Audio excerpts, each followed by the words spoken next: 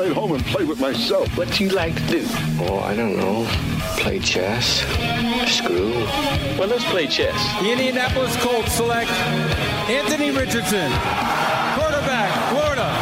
Richardson going to take off and run. He's in there! Touchdown! I-N-D-Y! The first career touchdown! Here's Halliburton into the front court. Mishandled it, but gets a shot. Hits it! Hits it! John, I have never been better to be on the air with you here in Indianapolis, a place where so many of my dreams have come true. The Ride with JMV on 93.5 and 107.5. The Fan.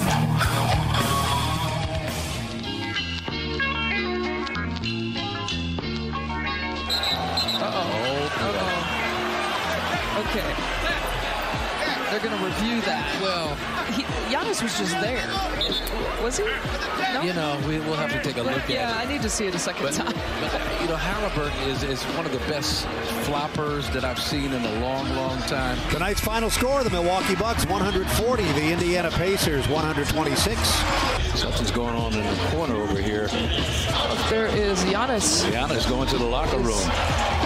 Going into the locker room. Don't ruin a great evening. No. With some nonsense.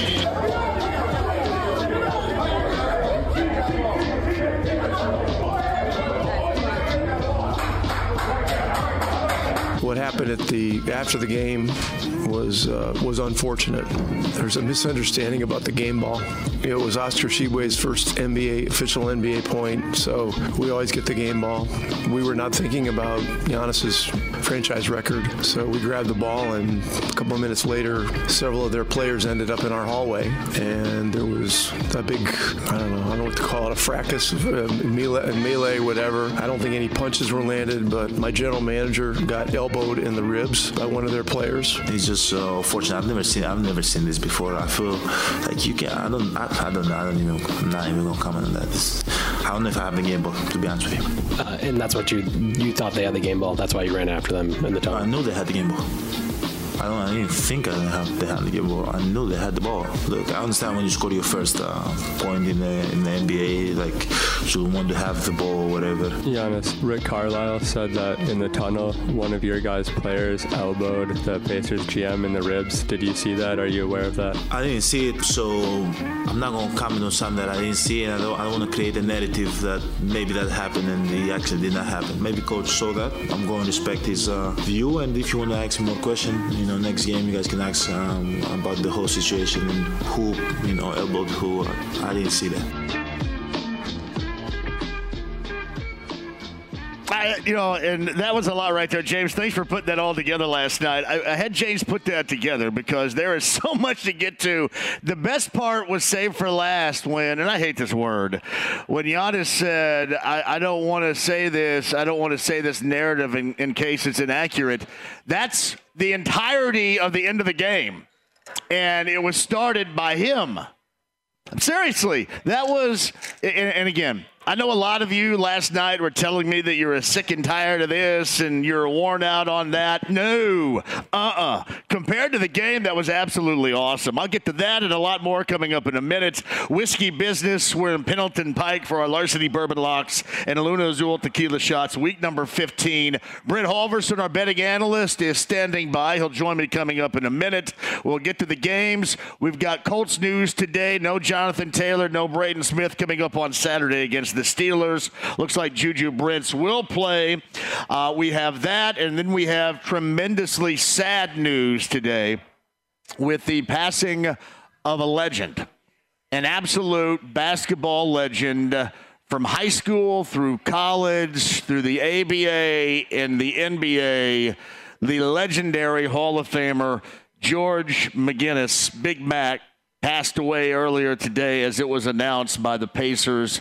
And we want to send out our thoughts for everybody in George's family, those in the Pacers organization, anybody, and I know it was a lot considering what he meant to Central Indiana for decades, for eras, what he meant. I know a lot of people were close to him. And we are sending out our thoughts to you on what is a tremendously sad afternoon with the loss of George McGinnis. Now, a little bit more on that coming up in just a minute, too. Don't want to minimize that whatsoever, but I do want to get back to the start of the show from last night and see George McGinnis passing away, and his imprint on Central Indiana is so profound. It really feels awkward and certainly doesn't feel right that I go from that to last night. But unfortunately, sometimes when you have news like this and you do a show like this, that is absolutely necessary. So that's what I'll do right here. Going from that to last night. And you heard there in the open that James put together, it was absolutely ridiculous.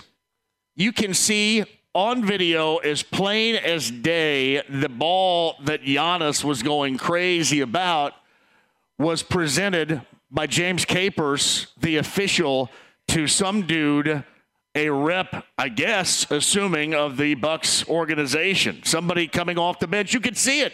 You could see it right there. And then all this transpired, all this ridiculousness. And you could tell if you were watching the game and you hung with it.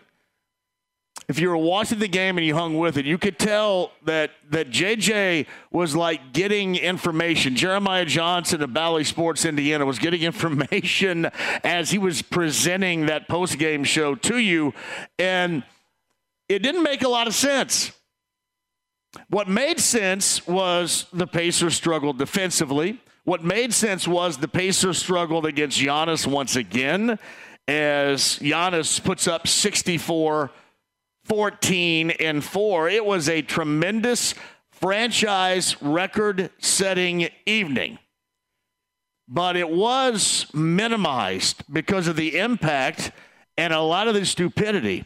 And I thought, on the other hand, on a day when likely I'm going to come on here and be critical and rip the Pacers, you got to do this and you got to do that, I absolutely loved what went down after the game last night. I loved it. And you're saying, well, wait a minute. Why, you love that? You like the soap opera stuff. You tell us all the time, JMV. You don't like the drama. You don't like the soap opera. Why do you in this case? Because I and others like me, we have been searching for a reason for all of us to get deeply into this team, to have something, again, profoundly interesting / entertaining about this team. It has been fleeting over the years. Maybe a year, maybe Oladipo's first year, going back to the Paul George era. However, it has not been here in a long time. That deeply rooted care. I'm not trying to compare eras whatsoever. But last night, with the way that the Bucks approached the game, from the start to Giannis, and I heard Lisa Byington there say, well, Giannis was just standing there. He gave Halliburton a forearm shiver purposely. It started there, and it continued throughout the game. Everything they did on and off the floor last night was meant to stick it to the Pacers. All right, and it's more than just winning a game. It was more than just being 0-2 against the Pacers so far in this season. It was emotional. There was an emotional tie to it. There was being pissed about last Thursday night in Vegas. There probably was a great deal of Lillard Dame time from Tyrese Halliburton. There's Giannis going back a couple of different games in the fourth quarter where it looked like he ran out of gas. But if you watch the way that they handled it, both through the game of basketball and with the physical. And then sometimes, as we witnessed, I'm sorry, Giannis, that was dirty. What Giannis did at the outset of the game with the forearm, it was dirty. And it got dealt with by the officiating crew. But make no mistake, he wasn't just standing there. And that wasn't – there may have been a reaction from Halliburton, but that was deliberate. And the rest of the game was too, both on and off the floor. So you're going to ask me exactly why I loved it as much as I did. JMV, there wasn't much to love about that at all. That was an awful game. To see how much they gave up, 140. 64 in embarrassing fashion to Giannis. I got hey, your guy needs to do this. Your guy needs to protect the rim. Why does your guy do that? I got all that last night too. But you know what? I sidestepped everything. Because after it was all done, and when all these ESPN yip-yaps from Scott Van Pelt to whoever the hell does the overnight to this morning, what matters is this will help reemerge the pace. This is what everybody's been looking for. Oh, what are you talking about here, JMV? A rivalry? I don't know if I'm talking about a rivalry, but that felt to me last night as a lot of matchups that the Pacers had with various teams, including the Knicks, including the Bulls, back in the 1990s. That's our glory years right there. It's our glory years. That's when you look back, unless you're old enough to understand the late, great George McGinnis and Roger Brown and Mel Daniels and Slick Leonard in the ABA, unless you're old enough to remember and certainly value those glory years. For most of us, the golden era would be the 1990s, from Byron Scott's jumper against Orlando on through to 2000 when Larry Bird takes the Pacers to their first NBA Finals, and only NBA Finals. That's the golden era for most of us. Last night, with all that was involved from a team that has arguably, I don't even know how much argument there is, the best player in the world going for you, and is always revolving around winning it all. That's what matters. I mean, the Central doesn't matter to them. You know, winning a series with the Pacers doesn't matter to them. What matters to them is what they're going to do once April and May rolls around, and then in June. That's what matters to them.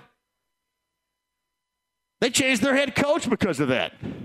They brought in this Adrian Griffin clown dude, by the way, too. We'll talk about that coming up. But they bring this guy in for Mike Budenholzer. And I know a lot of you were laughing last night. You were thinking, wait a minute, what's this guy doing leaving these guys in? Because they were making a point. Because of what Tyrese Halliburton did last week.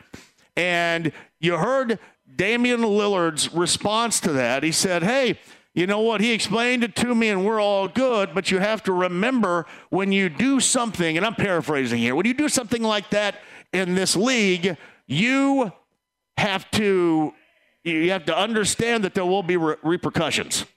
You will have to own that sometime down the road, meaning somebody's going to come at you. In this case, the Bucks came at him. The Bucks care enough about the Pacers to do what they did last night. To be dominant at times, to be out of control both on and off the floor at times. I'm not looking for a soap opera. I'm not looking for a drama. I want this team to build faster than what a lot of other people do and grow and evolve into a good team. A team that other squads, other players look at and say, hey, you know what? These guys are pretty good. We're going to have to bring it. You know, whether you want to use the word respect or not.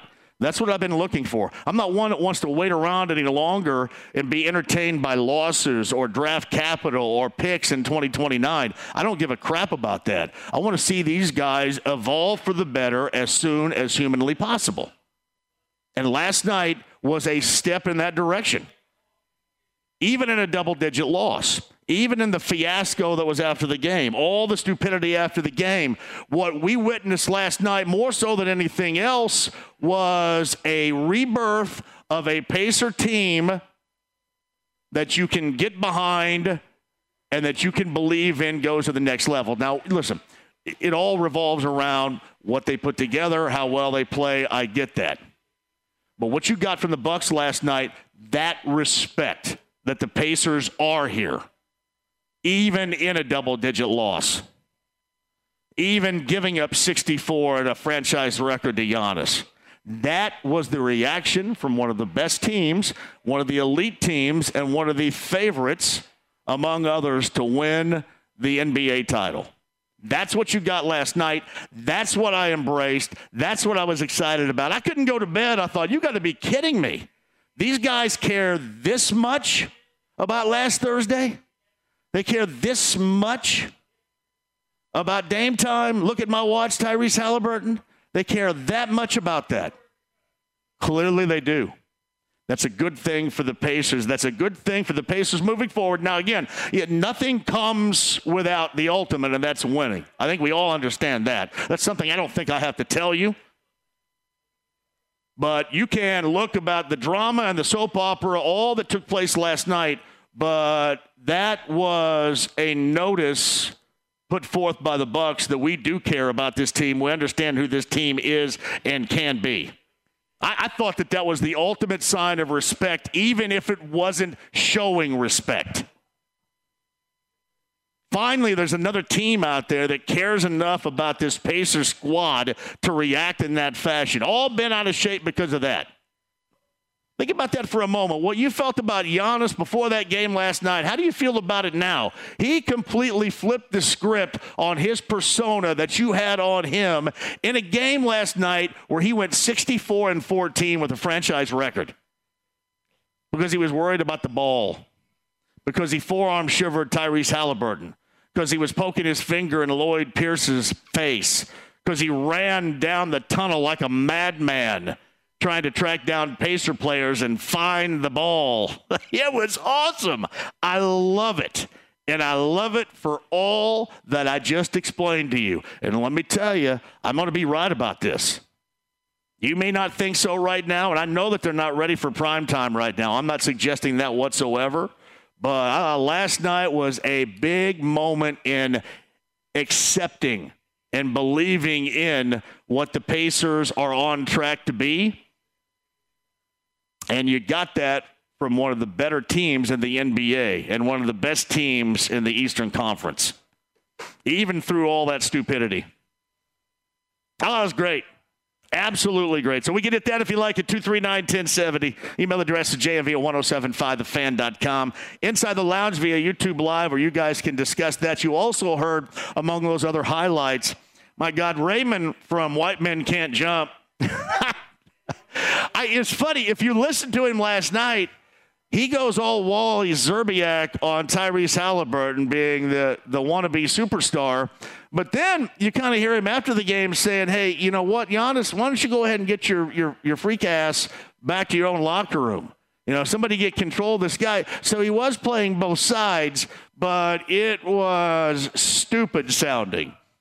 From that to the flopper, and then Lisa Byington, the partner, giggling about it the entire time.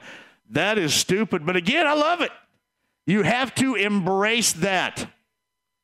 They know that you're on the come. They recognize your talent and the budding opportunity that you have. And what really sticks out for me is they noticed that in a tremendous victory.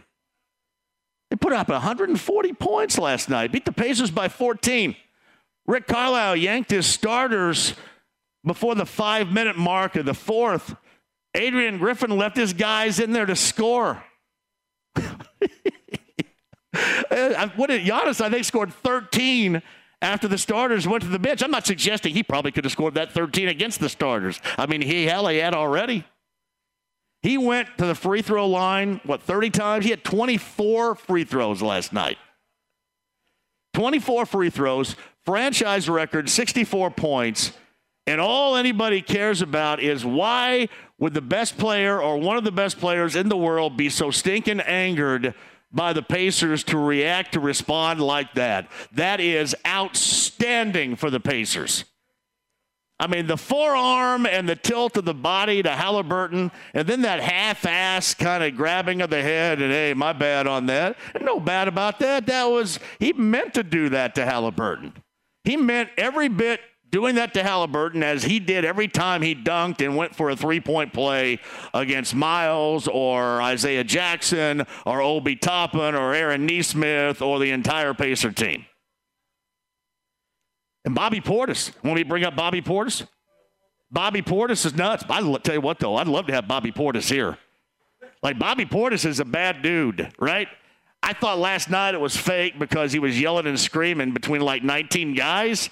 But Bobby Portis would work really well here. So Bobby Portis gets kicked out of the game.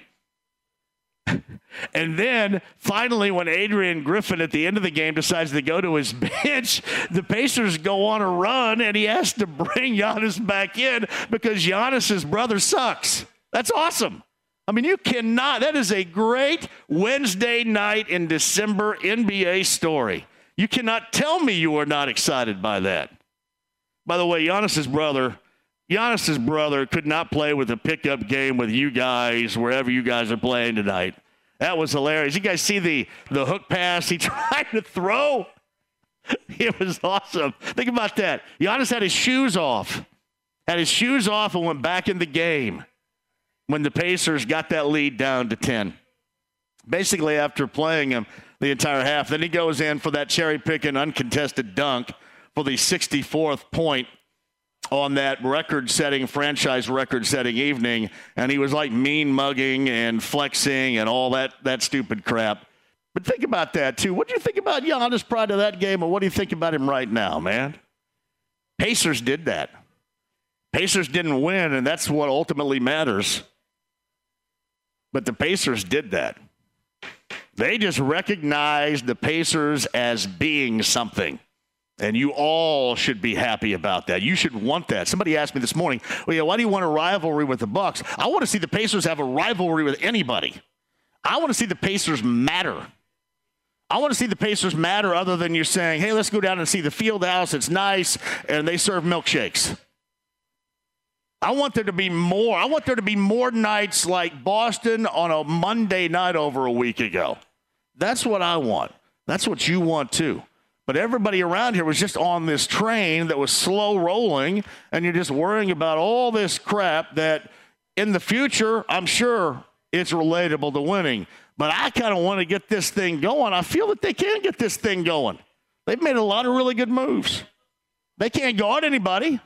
And I don't think they're still going to be able to guard him. I don't know. I don't care who they bring in. I don't know how you're going to do anything with that. The last night I thought was big all the way around. We'll talk about that at 239-1070. Evan Sidery of Forbes said he's got his own column, too, regarding basketball. We'll talk about last night. James Johnson, by the way, was re-signed today. It was kind of funny. Somebody had asked me, I think it was Bobby Jefferson, friend of the show, had said, I think the Pacers need an enforcer. And the first name I came up with was P.J. Tucker.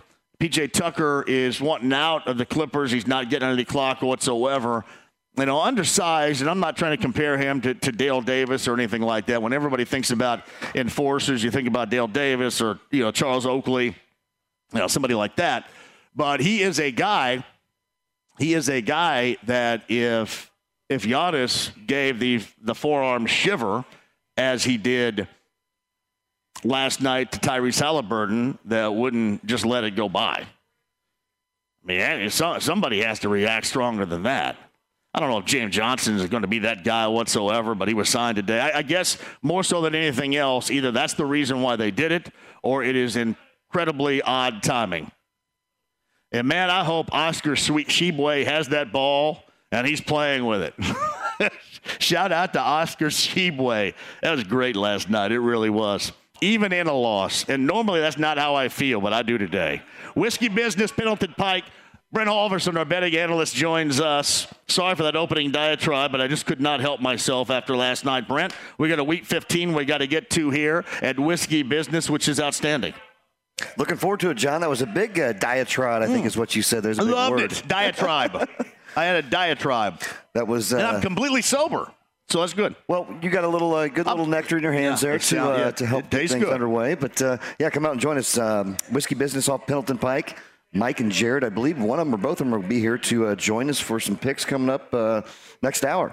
Looking forward to it. We got some good games to talk about. All right. What's on the list? What are we going to hard target here? What do you got? Well, I mean, we've got a very ugly one to start again for Thursday night. Seems like we'll talk through that one a little bit. That's the mold in which we're in, yes. I think the biggest one on the slate, though, you got to look at that Dallas Cowboy-Buffalo Bill game. With Buffalo a 2-point favorite at home. They kind of turned around a little bit when a controversial win last week against the Kansas City Chiefs, and Dallas playing some good ball. So a couple good games on the slate. John, we'll pick through those and try to find some winners out of this mess. What else have we got going on here? What we got here at Whiskey Business? We've been here before. We have. I've been here plenty of times before. It's kind of weird. Tomorrow, I'm going to be at the other one down on the south side. Well, look at that. Sharing some on love. a Bud Light Blue Friday right there in Southport. So, They've got 2 great locations. They do. And, I mean, their food is outstanding. I just had some. I mean, their boneless wings might be some of the best in town. But they're all their, again, their staff, what they've got going on here. They've got a great assortment of some wonderful Heaven Hill spirits. So if you're out and about, come see us and let's get some samples. All right. Did you watch the game last night? I did not. Oh, my goodness. It was awesome. Actually, I take that back. I thought the ending. What's up, Jay? I thought the ending sucked. The game sucked, too, because they got blown out, and that's ultimately what matters, win or losing. But I love what took place afterwards. I mean, that's like part of the foundational pieces of the NBA is having an axe to grind and having it play out in front of people like that. Seems like it's just been forever since the Pacers have been involved in something like that. Felt good. Felt really good. And the points that are being scored in these Pacer games, I mean, it's pretty astonishing. I mean, well, they got to have to because they can't guard anybody. Well, that's, yeah. They're giving them up, but they're putting them up there, too. I mean, 140 to 126 was it last night? Yeah, 126. And starters went out at like the 5-minute mark, before the 5-minute mark, too. And I know some people had asked me. I did wonder this, not to the tune where I thought that Rick Carlisle yanked him too soon, but I kind of wondered if maybe at that point he was yanking them, so he thought Adrian Griffin would yank his starters, and then Giannis wouldn't get to the point where Giannis got. And then as we figured it out, once Ben Shepherd hit a couple of threes, that kind of forced them to go back to Giannis. I think you can blame the rookie for that. But no, it was, even in a loss, incredibly interesting and something I think that you as a Pacer fan of the Pacers can play off of for the future. And they've got in early January a couple of other meetings, the final 2 in the regular season. One, I believe, back in Milwaukee, and then the one after that back at Gainbridge Fieldhouse. So that's awesome. Rich, you going to hang out for a minute? Let's do it. Evan Sidery, bottom of the hour, a little bit more about last night. James Johnson in the fold now, what the Pacers may or may not try to do prior to the trade deadline. Remember, we got that from Bobby Marks from yesterday, too. Our Larceny Bourbon Locks and Luna Azul Tequila Shots, Pendleton Pike. That's our location today at Whiskey Business with you. Mike Chappell, Jeremiah Johnson, who had a hell of a job, hell of a gig in that postgame show last night. JJ is going to join us at 4:30 today. It is our Week 15 Larceny Bourbon Locks and Luna Azul Tequila Shots. We'd love to see you with the free samples flowing here. Whiskey Business off of Pendleton Pike. We're up here until 6 o'clock and would love to see you. The stream, the app, HD Radio, 93.5 and 107.5 The Fan. Life is full of things to manage. Your work, your family, your plans, and your treatment. Consider Kesimpta, ofatumumab 20 milligram injection. You can take it yourself from the comfort of home. If you're ready for something different, ask your healthcare provider about Kesimpta and check out the details at kesimpta.com. Brought to you by Novartis Pharmaceuticals Corporation. The Ride with JMV. And you can tell Rolling Stone magazine that my last were I'm on drugs. 93.5 and 107.5 The Fan. Pendleton Pike, Northeast Side. It is a Larceny Bourbon Locks and Luna Azul Tequila Shots Thursday, Week 15. Brent Halverson and I, you and me, Sidery in a minute. Got our Week 15 picks coming up at the top of the hour. Again, no Jonathan Taylor, no Braden Smith coming up on Saturday against the Steelers. We kind of have figured that for the most part this week so far. Juju Brents looks like he is going to be returned in a must-win situation coming up on Saturday afternoon. Hey, yesterday, if you missed it, by the way, too, for the Indy Classic, both Josh Schertz of Indiana State, their head coach, and Michael Lewis of Ball State joined us. Podcast and really good conversations with both. 1075thefan.com. Bobby Marks of ESPN, the front office expert, former NBA general manager from Marist College, also yesterday.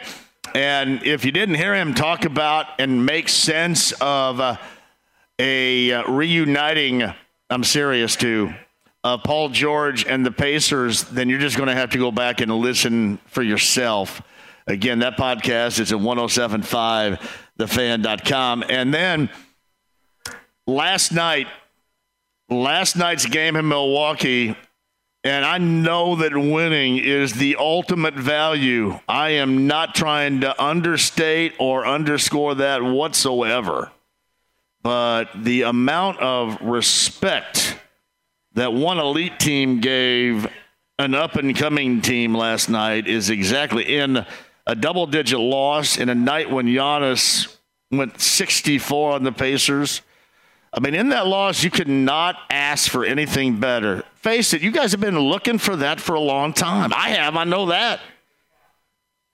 You got something that you're looking for a little bit of an edge now? Certainly more of an edge. I mean, hell, with Milwaukee, more than a little bit of an edge. Look what all transpired last night. Nutty-ass Bobby Portis got tossed.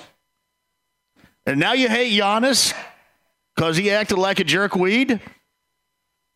Kept the starters in the game until the very end. I mean, it was just beautiful. The forearm shiver. Running back to the locker room looking for your basketball. All that stuff is just fantastic.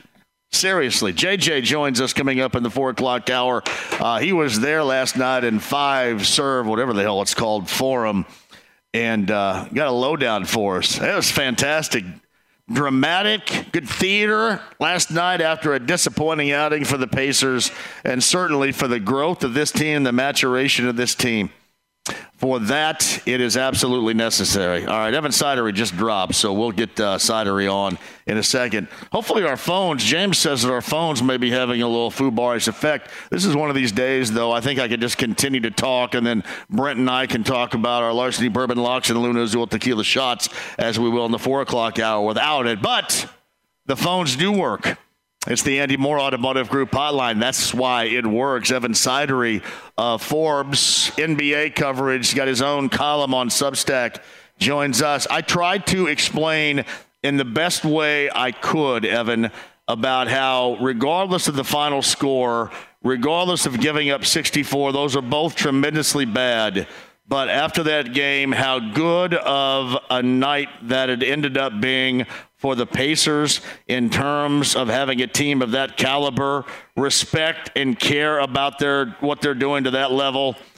That was something that I have and a lot of people have been looking for around here for a long time.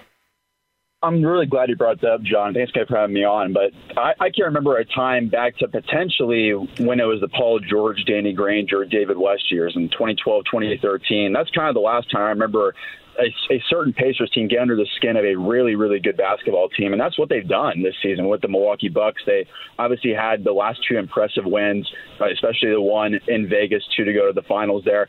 That obviously rubbed the Bucks the wrong way, just with how good the Pacers have been against them recently. And you saw last night, Giannis and Damian Lillard trying as hard as they possibly can to get that win. We saw obviously Giannis goes for his historic night, but you see exactly these kind of nights now with the Pacers. I think that in-season tournament really opened up the eyes of not only the Bucks, but a lot of the good teams in the NBA that you can't take a night off against this Pacers team anymore. This is a team that's going to be a legitimately good basketball team this year, and they're going to really go nose-to-nose really with a lot of contenders and make it tough on the most nights. And I think it was fantastic, just the overall back and forth, a lot of drama last night.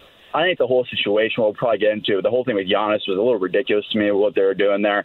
But I think it just goes to show you that the Pacers are really getting under the skin of a couple good teams here, and that's a positive thing, to be honest. I thought that the ridiculous part was Giannis and running around like a nut after the game. People, and I could understand why if you're a Pacer fan, because they left the starters in as long as they did. That stuff, I try not to let that bother me, because then down the road, you're going to have somebody that's going to end up like Buddy Hield did the week before last, shot a 3 or something like that. And, did that, and everybody – was that against Boston? I think it was, and scored late and, going against what is the unwritten rule of NBA protocol or whatever. That's going to end up being brought up, or something like that's going to end up occurring. But that didn't bug me last night, again, as much as the reaction. And you could just tell that the Bucks, for whatever reason, had enough of the Pacers. And, Evan, that was from the start to finish. That was from the beginning with the forearm and the lean into purposely Tyrese Halliburton by Giannis, to what went down with Portis acting all crazy. And then the end of it, it's the effect the Pacers have had on one of the Eastern Conference's elite, and I love it.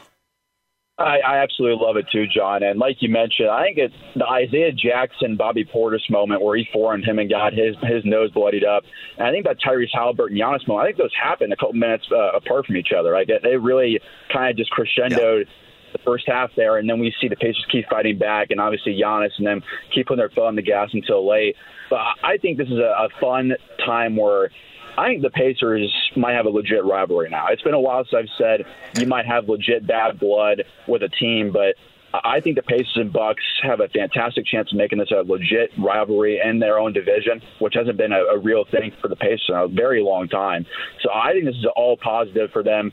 Obviously, it was a tough loss last night, and I think it's just fair to say, John, that Giannis just kind of owns this team. He's averaging 40 points per game against the Pacers for the last 10 games. Like he's going to do whatever he wants against this team, and it's really all about stopping anyone else except Giannis. But I think it's just a positive thing long term where this Pacers team now looks legitimate, and I think now they got the attention of the Bucks and a lot of the rest of the teams in the Eastern Conference where they're going to probably be a top 6 seed if they play their cards right. They're going to be a very, very tough out in the postseason.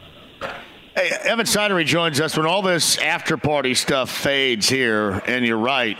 We get back to the fact that the Pacers struggle defensively and can't stop Giannis. I mean, really, they stopped him last week. He scored 37, and that was viewed as a good thing in that win in that semifinal out in Las Vegas.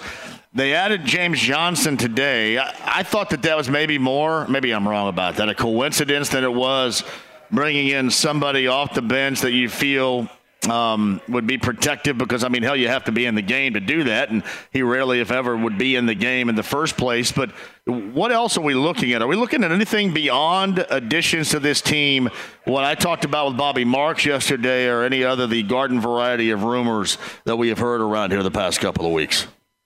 Yeah, if you're looking for someone to defend a Giannis or a Jason Tatum, a Jimmy Butler type, where we've seen for 5, 6, 7 years now, the Pacers can't guard those types of wing players. And to especially be a good competitive team in the NBA and make a deep postseason run, you have to stop the most important position on the court, which is a scoring wing. And the Pacers just quite simply can't do that right now. And if you want to go out and get someone, James Johnson, I think is more veteran leadership. Like you said, I have very ironic timing on their part, but a really good veteran in the locker room. He's a no-nonsense guy, hard hat, lunch pail type of player. We've seen his leadership the last 18 months in Indiana, and now you get him back in the fold. I think it's just a good veteran to have within that locker room as they continue to move forward here.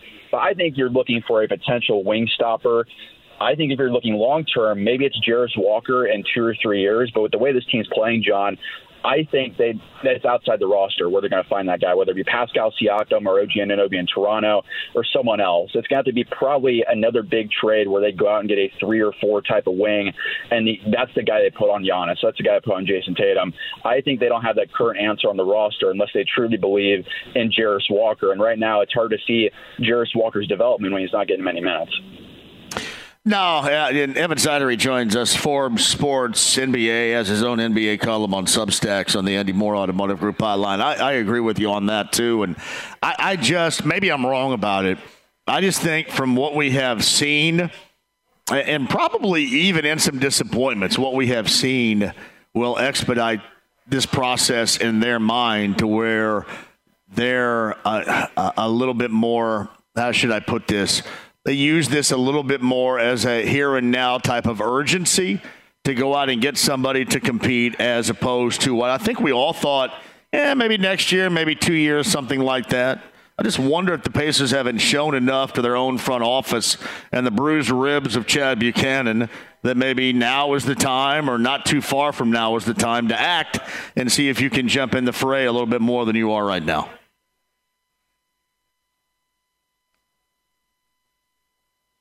Is Evan gone? I don't hear him, though. There's no way he can be on the line if I don't hear him. I'm sure whatever he's saying is sounding fantastic. Here's what we want to do here, James, okay? I want to make sure we get Evan back, and I want to get JJ on here, and I want to get Mike Chappell on here. Evan, are you there at all? Here's what we want to do. We want to make sure that we get somebody. Dev here at Engineering can phone somebody and get down there and make sure the afternoon sports talk show that utilizes calls has phones that are working. Okay, we want to make sure that we do that. And again, we got 4 o'clock hours wide open anyway, but I want to make sure you tell Evan that I wouldn't mind to bring him back because I do want to hear his answer to that question. And I have a couple of other things, especially since yesterday Bobby Marks was on and brought up a couple of different things that was a little bit out of the ordinary in what we most commonly had heard regarding the Pacers and possibilities right there. So, James, I know that's going to be a lot on your plate back there, but you accepted the job, and so be it. Hey, we'll get Evan back coming up in a bit. Brent and I will do our Larceny Bourbon Locks and Luna Azul Tequila shots coming up at the top of the hour. We got Week 15, the Colts and the Steelers, and a must-win for the Colts. Not to mention the fact that you've got no Jonathan Taylor, no Braden Smith once again. You got a running game that has been stalled. Can that thing wake up coming up on Saturday? Plus, if we do get things working, I've got more Bullseye Eventgroup.com Colts VIP tailgate passes to give away while we're here as well. Great food. We've got the Heaven Hill Distillery products. In fact, I've got a little Bloody Mary working right now. We get the Larceny and Ginger Ale also happening. Pendleton Pike's location of Whiskey Business. Brent Halverson, me, JMV. On the other side, more of me and more of you at JMV 1070 as well. Don't go anywhere. And again, we will revisit the passing of a legend earlier today and the passing of George McGinnis. On every single level, simply put, the best. Oscar, Larry, George, all right there in a top 3 of all time in this state for high school, obviously to the highest level of basketball accomplishments. Nobody better. Quick break and we'll come back. Brent Halverson and I reemerge. Our Week 15 picks coming up at the top of the hour. 93.5 107. Life is full of things to manage. Your work, your family, your plans, and your treatment. Consider Kesimpta, ofatumumab 20 milligram injection. You can take it yourself from the comfort of home. If you're ready for something different, ask your healthcare provider about Kesimpta and check out the details at kesimpta.com. Brought to you by Novartis Pharmaceuticals Corporation. 7.5 The Fan. The Ride with JMV. If you leave me now, you'll take away the biggest part of me. 93.5 and 107.5 The Fan. Hey, I'm just looking for you up here. I'd love to see you. I know Brent would love to see you, too, because we got samples to give right here. Larceny Bourbon Locks, Luna Azul Tequila shots. Week 15 begins tonight. You talk about a crap house game tonight. Brent, Chargers and Raiders, right, tonight? That is correct, John. I was just looking through the inactives, too. But then we've still got some time before they officially rule them. But we know Keenan Allen's out. Yes. I think the Chargers... Justin Herbert. With Herbert being out and being, I think they're done. They're done for the year. They're done. They're just done. So you're going to see like Allen cooked, not their play. Coach is cooked, and they're cooked. They're going to be just a bunch of nobodies out there. And then you've got the Raiders, which, they got Jacobs questionable. Devontae Adams, I heard, was sick. I would be too if I were Devontae Adams. After that 3-0 loss last week against the Tommy Sutton's Minnesota Vikings. Tommy was at that game. I think I'd be sick too. Now I would too. And they're just struggling. I'm sick right now because, hey, James, tell me. How's the stream doing right now? Are we better? Stream is having some issues still. The stream is having some issues. I blame Channel 13 and DirecTV. That's who I blame. If you guys would get your ass in gear and get together on this, then I wouldn't have these streaming difficulties. See, what we're doing on a Thursday, it should make everybody out there mad. I am robbing you, and I mean robbing everybody from seeing these incredibly handsome, chiseled facial features right here. I feel bad. I feel like Thanks a lot, Channel 13. I'm getting it all for everybody. And DirecTV, I know. I'm going to have to give it all to you right here, which sounds really weird to say.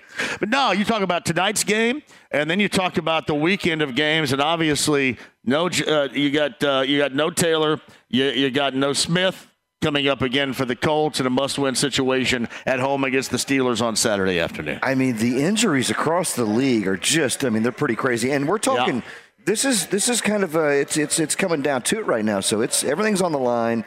Everybody's playing for a playoff chance. And, these games really mean a lot. So you got a lot of second-string quarterbacks, third-string quarterbacks.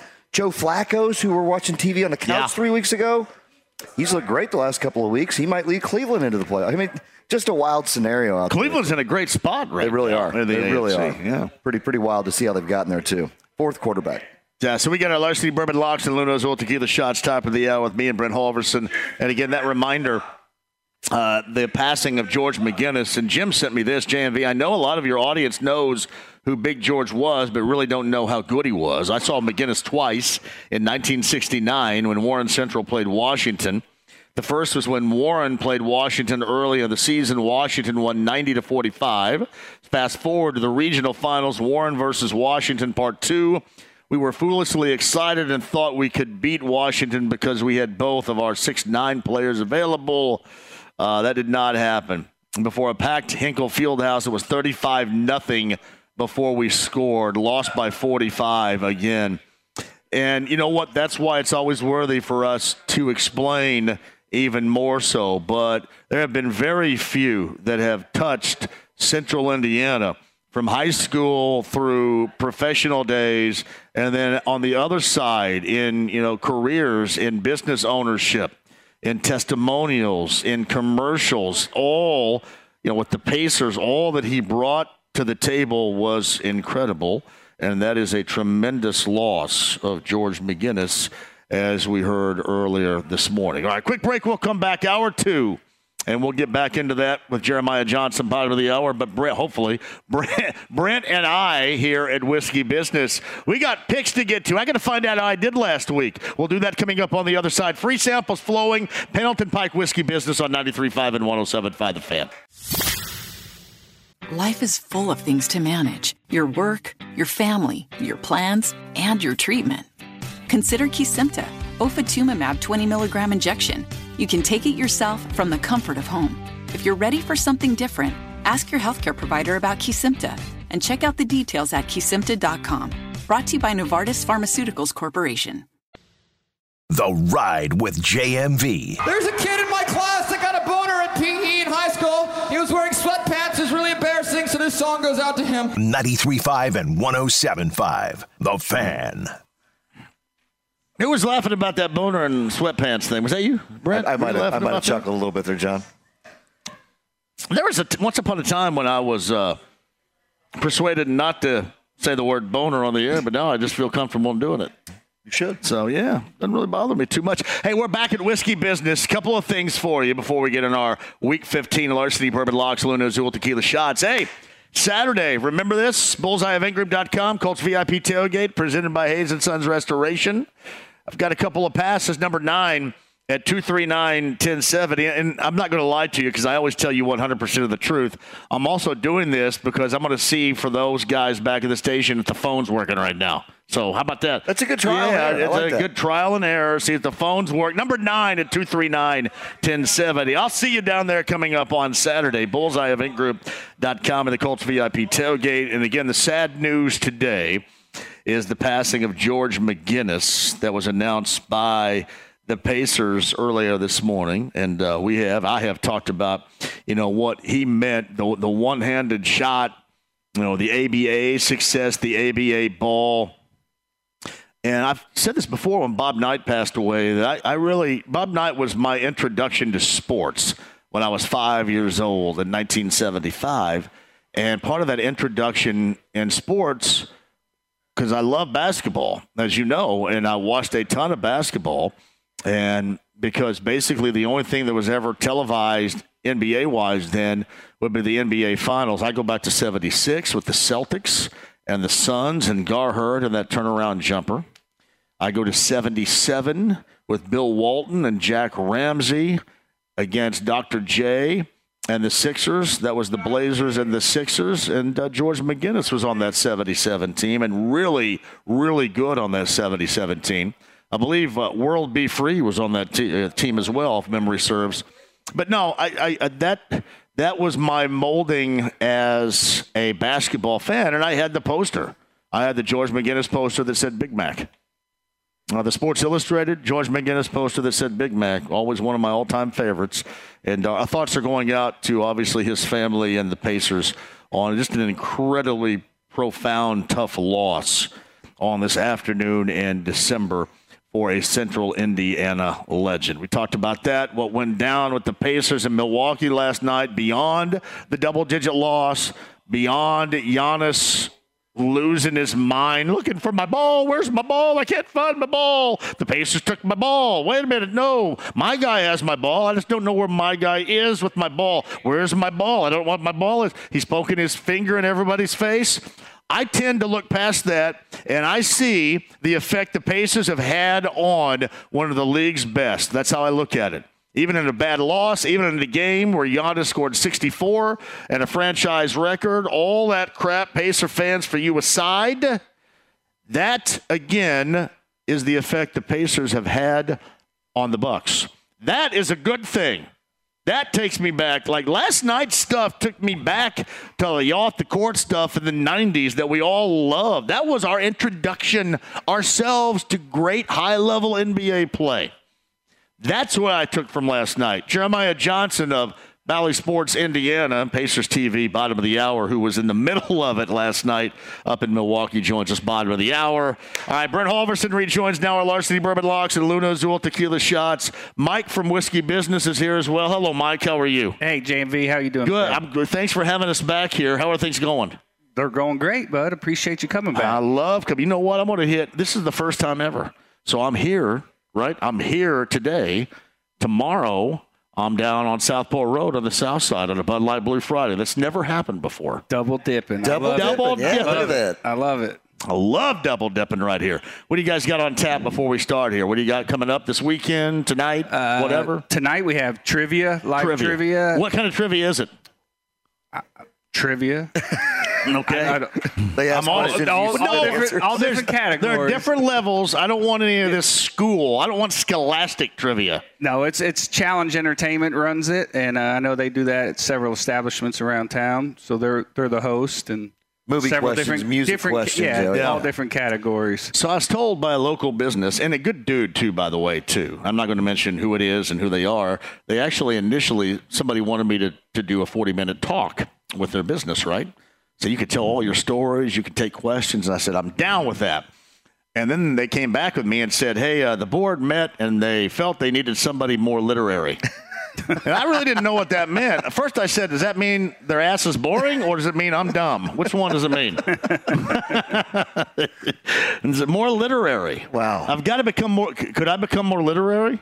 I think you're by taking part in your trivia contest tonight, because evidently I need it. It might make you wiser. I don't know. I thought I was literary as a son of a gun, Jay, every Saturday night, man. I'm playing Eye of the Tiger by Survivor for you. Party All the Time by Eddie Murphy. I know that Rick James produced it. That's literary as hell to me right there. It really is. Come on now. All right. You guys ready to go? Yeah, absolutely. You can tell I have no axe to grind on that at all, too, can't you? Literary? No. What? Yeah, come on. Literary as hell sitting right here. I know, like 5 words. Come on. Week 15, Larceny Bourbon Locks, Luna Azul Tequila Shots. Let's hit the band needs to play here, James. Can we cue the band? Oh, there it is. The music still works. That's good. Week 15. We start later on tonight. A gag-worthy NFL starter on this Thursday night. The Chargers and the Raiders.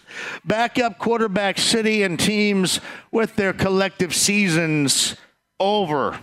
As it stands right now, the Raiders at home in Las Vegas. Tommy S. left his mark there last week, by the way, in that 3-0 win by his Vikings over the Raiders. The Raiders look to maybe go scoreless for a second consecutive week. That would be something. I am going to take the 3 points, however. Give me the Chargers on the road against the Las Vegas Raiders later on tonight, in a game that nobody really cares about other than the betting line. Brett. You're going to take Easton Stick to come out and cover that. What is that, deodorant? Easton Stick. Sounds like it, right? It's either a baseball bat or deodorant. I don't know. Speed Stick. But I did hear a lot about this kid. He rushed for 4,000 yards in high school. He rushed for 90 touchdowns. I mean, he's got all these crazy stories.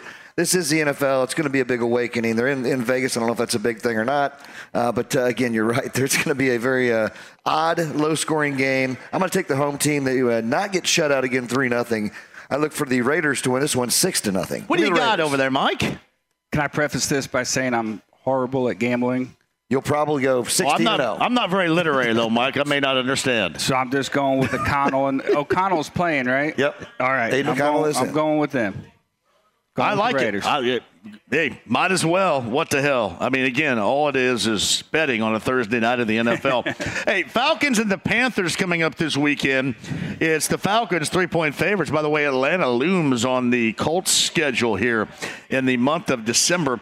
I'm going to go ahead and lay the 3. Give me the Falcons on the road in Charlotte. Brent Halverson. Yeah, another not really exciting game here, but I think the Falcons got a little bit more firepower. I think they come out and they're going to go in Carolina and win this. Carolina's a struggling 1-12 squad, John. Yeah. I'm going to go ahead and give me the Falcons 24-17. They cover that 3. Mike, talk to us. Well, I heard somebody say the other day they always like taking the home dog, so I'm going to take Carolina. There you go. All right, I don't know about this, but might Jake Browning maybe find himself as a starter in the NFL next year? Now, again, the Colts were just awful defensively. Hey, here's the screen game. We're not going to stop it. And basically the Bengals did that the entirety of the game and got the win over the Colts last week. They still have weapons, and that is going to be the difference. And the difference in the backup quarterback and the difference in the game coming up on Sunday. They get the Vikings in Cincinnati, lay the 3, and give me the Bengals again, which is bad news for Tommy S. and the Colts fans out there. Brent. Well, you're right. I mean, the Jake Browning, he really has kind of come on pretty. And by the way, he's not going to start next year. He's not going to start next year, but he is putting a case in for himself. His bubble is likely not to burst like Josh Dobbs did. Right. Josh Dobbs over the last 3-4 weeks has not looked pretty at all. Tommy, I'm sorry, I'm going to get against your team here. I'm going to take Houday. Give me the Bengals. I'll lay the 3 at home. Are you going to the game? No. All right. He said, I had enough of that crap last week in Vegas. Cincy -3 for me, John. What do you got, Mike? Well, I attended the game last week at Cincy, and being a Colts fan, it was horrible. Were you yelling screen? I didn't even have it in me. I didn't even have it in me. It was disgusting to watch. I'll go with the Bengals, though. I love this Broncos-Lions matchup because the Lions, as people tout them, it seems like in covering the spread, they have been much worse this season. I'm going to take the Broncos because the Broncos are getting 4.5 on the road at Ford Field. Give me Sean Payton and the Broncos with that plus 4.5 on Sunday. Brent. That was an interesting call, John. I kind of looked at this a little bit like that, too. I think that with Detroit, they struggle on the road outside, especially if it's cold. Goff is not an outside cold player. Yeah. They're going back home. I think they're going to right the ship here a little bit. I'll lay the 4.5. I'd buy that half point to take it to 4. Give me Detroit Lions at home. Mike. Give me the Lions also. Sounds good, Brent. Yeah, the Packers were very disappointing for my colleague Brent Halverson. Oh, God. Going back to Monday night right there. Jordan Love taketh, Jordan Love giveth. It was kind of a taking and a giving on Monday night a little bit, right? Just kind of a it was horrible. Up and down, a horrible effort right there. But I think you're going to get a Packer bounce back, -3.5. The Packers are the favorites at home. Lambeau Field against the Buccaneers, lay the 3.5. And give me your team, Brent Halverson. I like that, John. And, it was very, very hard to watch there. And Jordan just didn't look like he had it in sync at all. We were struggling without, of course, Aaron Jones. We haven't had him most of the year. Christian Watson's been a big issue for us not having him. He is still questionable. We got a lot of questionable guys on the roster coming up for that game. So I do think we're going to right the ship here on this one, too. I'll take the Pack, lay the 3.5. What do you got, Mike? Go Pack, go. Yeah. Packers. Like the call there, Mike. And the Dolphins, Mike McDaniel said, hey, that loss last week to Tennessee can be galvanizing for our team. I don't know if that's galvanizing or not. Maybe so. I guess they're a little bit fortunate in terms of Miami this weekend. They're 8.5-point favorites at home against the Jets. The Jets coming off a win of their own in surprising fashion against the Texans. This scares me a little bit, but I'm going to lay that 8.5, and I'm going to think about a team that has been galvanized by a disappointing loss last week. Give me the Dolphins, Brent. Yeah, this one, it's going to come down to Tyreek Hill, right? Is Hill playing? He got hurt. He came back in. But if they're galvanized, it may not matter. If they're galvanized, that may not matter. You're absolutely right. You know what? I still think Miami's got too much firepower. That Jets team, they was 0-0 at halftime. They came out and fired away second half and looked pretty good. And Zach Wilson had a good game. He looked like an NFL quarterback. I don't think it happens 2 weeks in a row. Give me the Dolphins to lay the 8.5. What do you got over there, Mike? Give me the fish. Larceny Bourbon Locks, Ludo Azul Tequila Shots, Week 15, a whiskey business. That's Mike, the owner. Brent Halverson, JMV here with our selections. The Giants, DeVito and not Danny, but Tommy and his entire family. It was like they were trying to make this thing out to be an episode of The Sopranos, if you remember this past week. But, man, the Giants did get it done against Brent Holverson's Packers. However, this week, even with the Saints, it's going to be much different. The 6 scares me a little bit. I'm going to lay that 6 and give me the Saints in New Orleans coming up this weekend, Brent. Yeah, it's going to be 6 is a good number for this game. I mean, because I think it's right there. It's 6, 7 point. DeVito. Yeah. Tommy Cutlets. Oh, yeah. Chicken cutlets. Chicken cutlets. Was he getting they call sauce gravy. That's what they did in Goodfellas and The Sopranos is gravy. Yeah. Like Tommy meat sauce is gravy. Gravy to me is like something brown. You're very literal.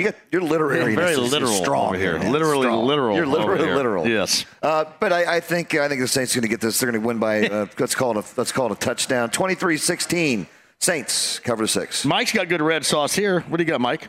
I think I'll go with the Saints on that one myself. How about the Titans last week? That surprise win against Miami that supposedly galvanized. I know that looks like Davis Mills is going to get that start coming up this weekend for an injured C.J. Stroud. The rookie was having a great season, dinged up last weekend. At least I saw from NFL Network that he is in line to start this weekend. Oh, that changes everything for me right there. In Nashville, 3-point favorites. The Titans lay the 3. Give me Tennessee in a situation that very realistically could help out the Colts a great deal. Brent. Yeah, Tennessee, they look good. And like you said, Houston is depleted. They lost. I mean, Nico Collins went down, and Tank Dell, of course, lost him for the season. C.J. Stroud, if he's not playing, I don't think they're going to be in this game. You're not a Davis Mills fan, are you, right there? No, I'm not a Davis Mills fan. I think what C.J. Stroud's done is very remarkable, and I would back him. Might be able to do something. Maybe we're underselling Davis Mills a little bit right here. You know, the line's only 3 right now, so it's not anything crazy, and Tennessee doesn't blow people out. They're 25th in the NFL in scoring, so it's not like they're going to get out there and pump a bunch of points on you. I'm going to take Tennessee, though. I like the way they looked, the way they played. I'm going to take them. Let's lay the 3. Titans. What do you got over there, Mike? Well, the Colts need the Texans to lose if the Colts are going to keep making this playoff push. And I know that's what you like. Even if you were disappointed with Gus Bradley's defense last week. I'm going to take the Texans just because I know that Colts need them to lose. Oh, here's my idea right here. Larceny Bourbon Locks and Luna Azul Tequila Shots. This is my dumb play of the week. Niners are the best team out there. Make no mistake. But you watch me get completely screwed over by this 12.5-point figure right here. On the road in Arizona, Cardinals stink, but the backdoor cover stinks even worse. I'm going to go ahead and lay the 12.5 and take the Niners, and I'm going to regret that next week. Brent Holverson, what do you got? Big number against a bad team, John. I just don't think. Arizona, they're struggling. They're 3-10. Murray, he's got a little bit of flashback in him, but I just don't think they can handle this. I think the best team in the NFL is San Francisco 49ers. I think they win by 14+, so I'll lay the 12.5 with you. What do you got over there, Mike? I agree with Brent. I'm going to go with the Niners. By the way, I got a text from Rick Venturi, who's listening right now. It says, both Jerry and I come from a deep, deep Italian family. Never called it gravy. That's a Jersey thing all the way. And I mentioned Goodfellas, The Sopranos. Get in there and stir the gravy. Stir the gravy. Stir the gravy. So yeah, you do that well. I do. You do that well. Hey, I just got a text Thank you, Rick from Venturi, Lisa Ray. by the way. Lisa Ray's listening to us. Wanted to say hello. Well, shout out to Lisa awesome. Ray. Lisa Ray is awesome. She's talented. She is very talented. We need to get her on to have her sing to us. Maybe she could sing while we do some picks. What's your favorite song that Lisa Ray does? All of them. Yeah. Just all of them. Does she do?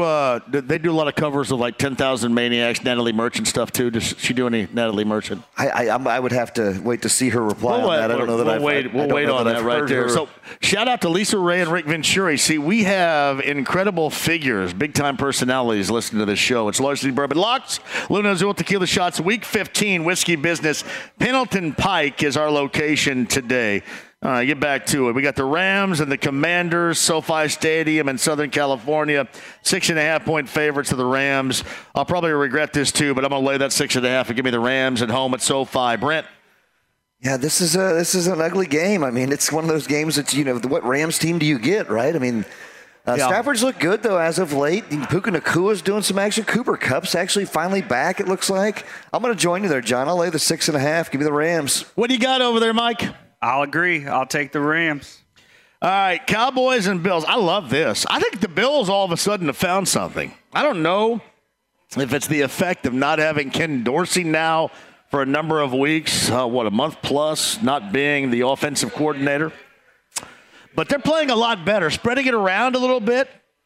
Cowboys, however, if the Niners aren't the best team working right now, the Cowboys would be the best team working right now, I would suggest. So 2-point favorites at home in Buffalo or the Bills. I'm going to take that too and give me the Cowboys on the road. I was going to give you a good song lyric right there, but didn't make a lot of sense. Well, let's move on then. I'll take I'm long and I'm strong and I'm down to get the friction on. Do you know what song that is? Yes, I do. Baby Got Back. That's it, yeah. I'm long and I'm strong. It has really nothing to do with this whatsoever. So, but your knowledge. I regret saying it literal, now. I do. I regret saying it. Right. What do you got? Hey, this game right here, this is the one that I think the biggest on the slate, right? We saw Buffalo go into Kansas City and win last week. Again, controversial there towards the end. But Dallas Cowboys, they're playing some of the best ball out there. They're right up there. I mean, this NFC is going to be just a great thing to watch come playoff time. I think Dallas goes in there and gets this win. They're going to get your +2. I'd buy the point, get them +3 because it could be a field goal game. I'd look to see more of a shootout, though, but I'm going to take Dallas with you. What do you got, Mike? I think I'm going to go Hoyle on that. I'm going Buffalo Bills. I think they need it. Buffalo definitely needs it to stay in it, and the Colts don't want to see Buffalo get back in it. So that's one thing. I don't know if Dallas is going to go up there. It's going to be cold in Buffalo. Bad weather. It is Buffalo, right? I don't know what the weather's supposed to be. I think they're going to crush them, actually. All right, Eagles and Seahawks. I can't lie, and I have nothing against them, but I think it's kind of funny when Nick Sirianni whines and kind of cries around. However, that won't be this weekend. They're 3.5-point favorites. Philly on the road in Seattle. Lay the 3.5, and there's going to be a smiling, not crying Nick Sirianni after this Week 15 matchup, Brent. Yeah, they've got some things to work out and they have to right their ship, as we say. And Seattle, they've lost 4 in a row. Geno still banged up, so we'll see what he's coming back with him. I think Philadelphia is going to go in there and get the win. I think they cover this, always by the half point, lay the 3. What do you got, Mike? I agree. I think Philly's going to get it right this week and get back on track. And the Ravens. I've undersold the Ravens so far. I've talked about 2 NFC teams being the best. And the Ravens have certainly been right there near the top, certainly in the AFC to this point. 3-point favorites on the road against Jacksonville. Things look messy for the Jaguars right now. I'm going to lay that 3 and give me the Ravens on the road in a nice matchup. Brent Alverson, what do you got? Yeah, I'm kind of struggling here, John. I'm sitting there looking. I've got too much chalk I'm taking. I got too many road favorites going on here. But I'm with you. I think Baltimore Ravens, again, they're 10-3. They're looking really, really strong. They look like the team to beat in the AFC to me. And Jacksonville, like I say, a lot of questionables going on there. I'll take Baltimore, lay the 3. What do you got over there, Mike? I agree. Baltimore's been tough. Lawrence still out for Jacksonville? No, he's in. He's in. Oh, he is? Yeah, he was in last week, too, and it didn't work out for him. Yeah, I was going to say he might be a little gimpy. Yep. So, I think he's good. They're in a spot right now. So I'll take the Ravens. It seems like if there's a team out there that's kind of spinning a bit out of control that you felt really good about 3 weeks ago, that is that team, Mike. There's no doubt about that in Jacksonville. All right, the Chiefs and the Patriots. There's another team that's spinning out of control, and here's how you can tell. You can tell the season's not going according to what they thought when everybody collectively starts crying and whining over something that was blatantly obvious, and that was the offsides on Kadarius Toney that ended up taking away a scoring play that, by the way, was a spectacular play call and a design, but it took it away nonetheless. And then Kansas City is just not having the type of season they thought, but they're still right there, and they're still plenty good enough on the road to beat New England and Foxborough. Lay that 7.5 and give me the Chiefs without the whining and the crying from the coach and the quarterback this week. This is one of those games. It's scary, right? That hook, that 7.5, that hook is on there. Kansas City, I mean, they've lost the last 2 games in a row. You got to think they're going to get this one right, but the Patriots, they're battling for Belichick's life right now, apparently. But they came out and looked good last week for an ugly game. They came out and fired away. I still I can't go against Mahomes. They don't lose 3 in a row. If they're going to cover, that's at half point. Again, buy it, take it to 7, look for the push. Kansas City, give me Kansas City on the road. What do you got over there, Mike? I'm going to have to agree with that also. I don't think the Chiefs lose 3 in a row, and I don't care for Belichick, so I hope he takes it. Larceny Bourbon Locks and Luna Azul Tequila Shots. Our final for week number 15 will be the one on Saturday, and that is a must-win for the Colts. I understand this fully. The Colts aren't, simply put, good enough for me to be able to say, you've got to control and you got to do. I understand that. They're just not good enough. But in their home environment against this Steelers team, even with a cleared from concussion protocol TJ Watt, and you better have enough. See, 2 weeks ago we went from, hey, this is a really nice story and nobody ever thought it was going to be this way, to start having some expectations. And mind you, I completely understand why you lose to Cincinnati on the road, but defensively it was a joke. I will not understand if you lose to the Steelers in that fashion at home on Saturday, when you know, and everybody knows what is all on the line, and then you factor in that the Steelers suck. So with all those variables together, I am going to go ahead and take the Colts in this matchup on Saturday. 1.5-point favorites, I believe, at home. That is correct. As of right now. That is correct. Lay that 1.5 and give me the Colts. And if they don't, I'm going to be griping and complaining coming up on Monday. That's a guarantee from JMV. I can see that happening for sure. I can see that griping and complaining coming. But, however, I think you're right on. I think this is a field goal game. It's a 23-20 written all over it. I want to take the Colts here to get that, be on the right side of that 23. Colts cover the 1.5. John, I'm with you. Mike, what do you got over there? I think the Colts put all the ugliness behind them from last week and come out strong this week. Take it. Were you pretty disappointed in Cincinnati? They just couldn't get out of their own way. I've gone to Cincinnati so many times and left, going back I-74 disappointed as a Reds fan. It's almost like a rite of passage. Yep. You just go, I'm disappointed. I'm with you. You hope that, the La Rosa's is good, or you have a nice big boy or something like that, right? Hoping for, the 10 or 12 strikeouts, get you a free La Rosa. Yeah, something like that. That's what you're hoping for right there. Hey, our Larceny Bourbon Locks and Luna Azul Tequila Shots. Let's look this over here before we hit a break, Brent. Speaking of Luna Azul Tequila Shots, I didn't give my shout-out for the fantasy playoffs starting this week, John. They do. There's a good receiver out there that was out there in most leagues that he's turned it on the last 4 games. He's become Lamar's main guy. Yeah. That's good old Odell Beckham Jr. So if you're looking for a receiver, go out and get yourself some of that Odell Beckham Jr. He's back. By the way, I don't think I mentioned the final score. 22-16 is what I had for the Colts, 22-16. And we did not go over last week. We were tremendous slouches. It was rough. We were both rough last week, John. I think we were both 5-7-1. I think it was 5-9-1. 5-9-1. Yes, that puts. I used to be 6 feet tall. I think I'm 5'9" right now because I'm shrinking. Are you shrinking? Not yet. I may be shrinking. Hey, Bill, you think I'm shrinking? Have I shrunk since you met me years ago? I think I am. I remind myself of a beer can. You ever crush a beer can from the top to the bottom? That's what's happening right now. When the can kind of goes out and then gets shorter, I'm like a crushed beer can. Why is that? It's hard to explain, John. I just don't. I need to be more motivated, don't I think. Well, your literacy is really stepping up. Your motivation level, we'll build on that a little bit. I'm literate as hell right here. Hey, what you got coming up this weekend again, Mike? We have a Groove Smash on Friday. I like it. And darn it, I just blanked on the Saturday band. See, that's a good name of a band. Darn it, I just blanked on the Saturday band. I had it. Lit Soul Band comes in on Saturday. So hey, if anybody takes that band name idea, darn it, I just blanked on the Saturday band. I'm going to be mad about that. I want a little bit of the money out of that too. What do you got? Well, I actually wanted to chat with Mike. So they just recently opened up. Well, not recently now, but Smashed in Irvington, right? How's that going? Oh, really? Smashed? Okay. Well done. Great. Yeah. It's been fun. Different, little different from the bar life. And Irvington is a great area. Yeah, I've never done a show over there. Hint, hint. Never in Irvington. Do one from Smash. I'm telling you, why won't? Yeah, I've never done a show in Irvington. We're right next to the theater. Our landlord actually owns the Irving Theater, and wow, that stage. Yep. I'm told there's pieces of it that were the original stage that Elvis played on at Market Square Arena. So, wow, that's outstanding, right there. It's a pretty cool little tidbit. Yeah. Be a good time. Well, yes, awesome. I've never done a show in Irvington. I think it's about time we do that. It's Smash.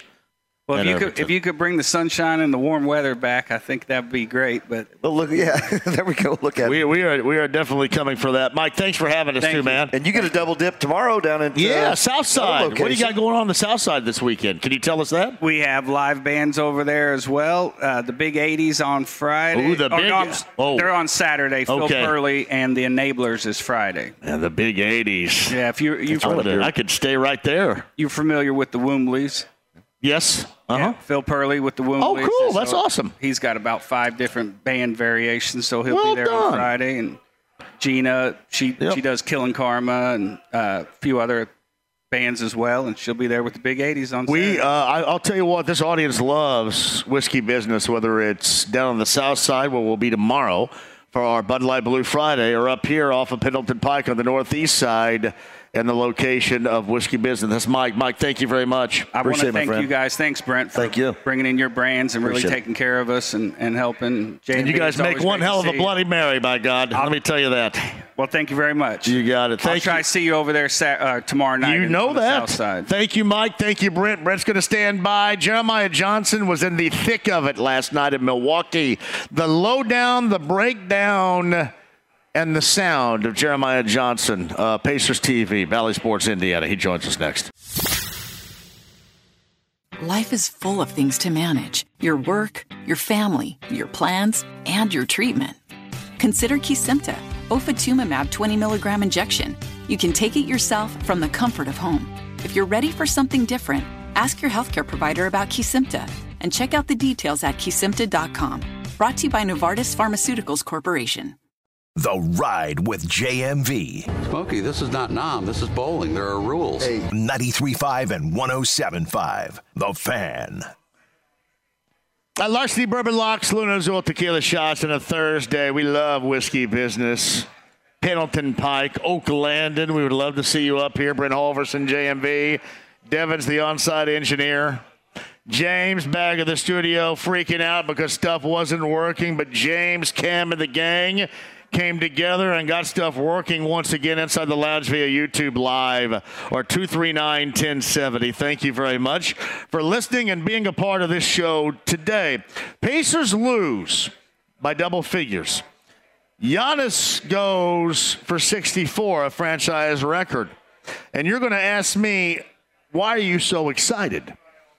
I'll tell you right now, and joining us from Pacers Television, Jeremiah Johnson is with us. Hey, before we dive into last night and get to where this goes from here, I'm with listener Michael Smith. If the Pacers don't hand out many basketballs when the Bucks come back and play on January the 3rd, it's a missed promotional opportunity. I would agree with that. Many basketballs coming up on the 3rd when the Bucks are in town? With the inscription of Oscar Tshiebwe's first point. Like the date and the time of it that happened.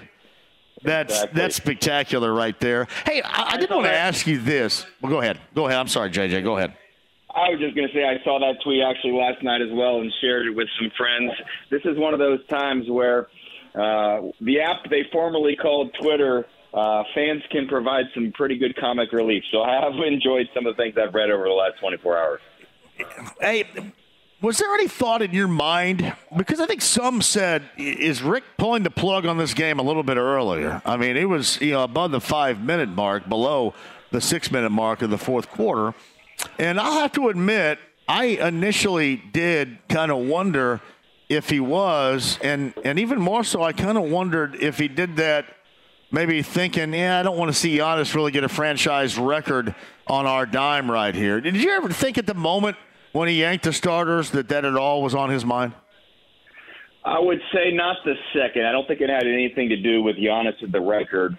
I think the reason was probably big picture in mind and with where this team has been over the last couple weeks, and to simply not put any unnecessary tread on the tires, if you will. Let those guys get a little bit of rest. Yeah. And also let some of the youngsters get some game opportunity, knowing there would probably still be a couple of minutes that they would play against the Bucks' best players, but also not just give them the final 90 seconds of a game, but let them go out, work up a sweat, get some real NBA action because they sit there and watch a lot of the time. And you probably felt with 5 or 6 minutes to go in a 20-point deficit, it was just not going to be the Pacers' night. So at the beginning, I don't have anything against the Bucks keeping their guys on the court, but I think it was the way that they treated from the 5-minute mark to the 3-minute mark, calling a specific ISO play to get Giannis the ball repeatedly. That's where the bad feelings kind of started. And as we have this conversation, I'll try to share everything from my perspective and not, speculation or things like that. But initially, there was a little bit of disappointment with the way the Bucks were handling things once the Pacers made their subs.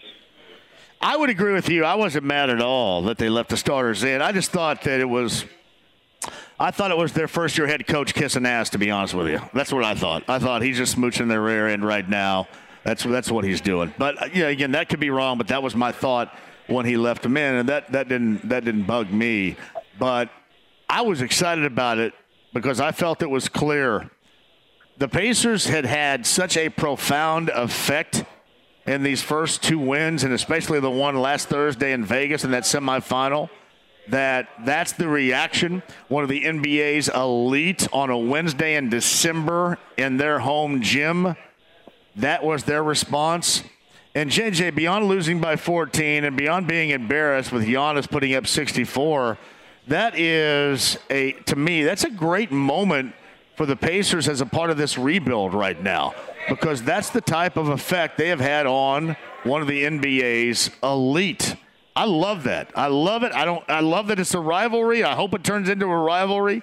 And of course, winning and losing is what it matters, and you want to win. But I thought last night was well beyond that with all of the reactions of the Bucks from start to finish. I think you hit it exactly, and that's what I was thinking today. And I talked with both Miles and Bruce Brown at practice about that exact topic, about especially Miles. He's been through a lot of different eras with this team, and in the last few seasons, the Pacers would show up to play a team, and the team would maybe choose that night to rest some of their players, or maybe they wouldn't take the Pacers seriously. And Indiana would have some wins over the last couple of seasons that maybe they should not have, just because a team would not take them seriously. That is not happening anymore. And so you had the in-season tournament experience. You have some of the other wins to start this season. You have the attention that Tyrese Halliburton and company are getting. And now you have to know every single night, even on a Friday night against the Washington Wizards, they're going to be ready to play the Pacers. So you can't let up there. You're going to go then play the Timberwolves, best team in the Western Conference right now on Saturday night on the second half of the back-to-back. You better be ready because they are not going to overlook the Pacers. And so I think that's a really good thing, and specifically with that Bucks rivalry, we'll need to see this, continue in terms of a back and forth over the next couple of seasons, maybe even a playoff series to officially say that. The Pacers got the 2 wins here, and they got the 1 win at the end of last season. But you need a little bit more on the Pacers side of the ledger to really call it a rivalry. Yeah. But I see all the makings of one that is going to be one of those 4 times a year that they'll play, 5 this season. It's going to be the ones you want to be at Gainbridge Fieldhouse. You want to tune in on television because there's going to be some added intensity, some added juice from the opening tip, and we saw that last night for sure. It wasn't just after the game. That was one of the most intense first quarters of just a December NBA game that I've seen in a while. Well, you get the forearm shiver and then the lean into Tyrese Halliburton, and you get that, and then obviously the officials dealt with that. But the half-ass grabbing of the head and, hey, everything's okay with Halliburton, that from Giannis was lame and fake as they come right there. And, again, I love that. And you're right. The Pacers have to back it up by consistently winning. But it wasn't lost on me last night that a team I felt so disrespected by those first 2 losses, and especially the one last week, with a myriad of reasons, whether it was, Tyrese Halliburton pointing at his wrist, like, Damian Lillard did, and that's his signature or whatever. It had an effect on the Bucks. And I'm telling you what, JJ, we've been looking for that around here for a long damn time. And that's how I view that as good. I actually agree with you 100%. You want to be the team that is in that upper echelon. And there's a clear marking in the NBA, let's just say the Eastern Conference. If you ask the average NBA fan or even expert. They're going to give you the Celtics. They're going to give you the Bucks. They're going to give you the Sixers. They'll throw the Heat in because of the success that they've had. That's a little bit of a fraternity. And those guys, they don't want any new teams coming in. And so while the rest of the basketball fans, they think that the Pacers story is cool, Pacers fans are loving what they're seeing of this up-and-coming Pacers team.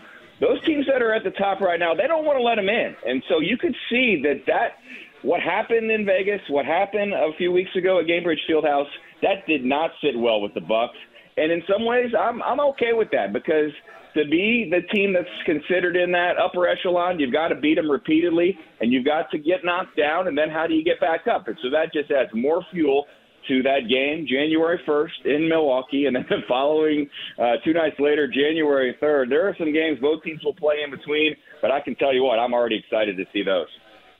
Well, and I will say this, even with the first 2 wins in that loss last night, the Pacers aren't at a position where they're like ready for this constant, right? They still have a lot of holes to fill, a lot of growth to be done, a lot of maturation, what have you. But the simple fact that it's happened, and then somebody else out there that's good has noticed what is going on here, I think people sometimes forget how big of a deal that is. And JJ, with your post-game show, and I could tell you were doing this on the fly because you had all that info evolving right behind you. That had the feeling of some 90s stuff right there, which I think my age group, above and below, that's the golden era around here that we all embrace. Yeah, I mean, you think about Pacers-Knicks when you think about the 90s and some of those rivalries, and I have no idea what it was like to broadcast some of those games. But it was an intense couple of minutes, knowing that the game broadcast was going to wrap up, seeing what happened on the court, a little bit of frustration between staffs, and then to see Giannis run out to the tunnel. I tried to observe what I could, but it was really tough in the 60 seconds or so between the players going back to the tunnel and then me having to stand on the court and try to at least show the fans what we had and let them know this wasn't your average post-game scene. I mean, so many times it's handshakes and high fives and you wrap up the night and you show the three-pointers and the dunks. This was completely different. There weren't a lot of those happy moments between the two teams, and obviously people have seen some of the footage as well. So it was a little bit unusual that nothing can prepare you for that, and to have that first segment just by myself, some people said catch your breath, because the emotions can get to you a little bit. It wasn't like I was running back and forth, but I had a lot going on, and I at least wanted to make sure that the viewers knew that it was an unusual scene, and we're there to basically be the eyes and ears for those at home that are not there. And so I just wanted to let them know at least something was going on. Jeremiah Johnson of Valley Sports Indiana, Pacers TV on the Andy Moore Automotive Group hotline. Did anybody ever inform Giannis that one of the numbnut Bucks staffers took that basketball that he was looking for? Anybody ever even say anything? Because he looked like an idiot. He looked like a complete idiot.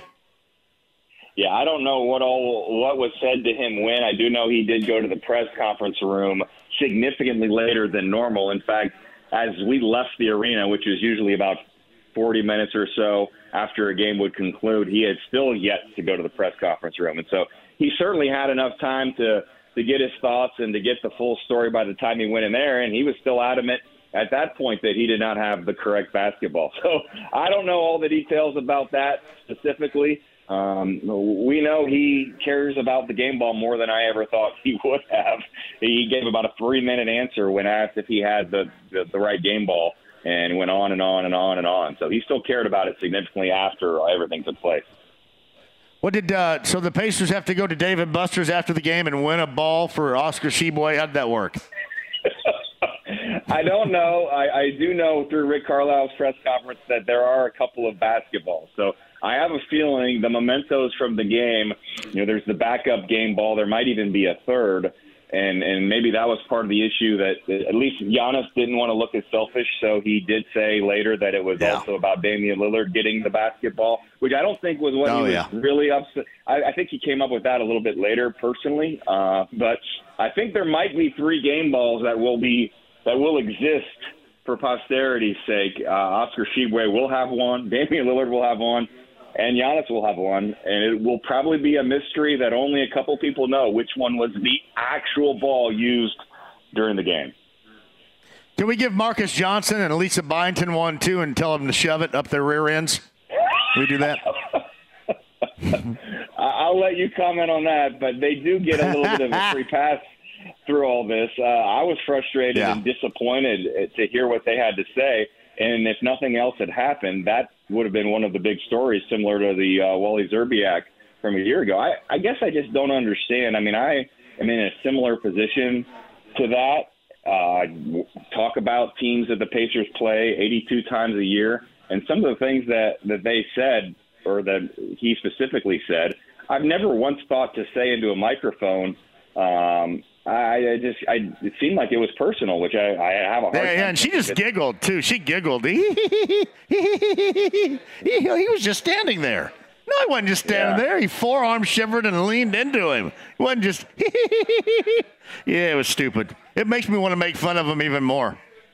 Well, that's exactly what your role is here. So I'll let it you. Is. Yes, that is my role. Yes. And I won't argue with you. Yeah, James, reach out to Marcus Johnson and see if Marcus will come on the show. I will say this about him, though.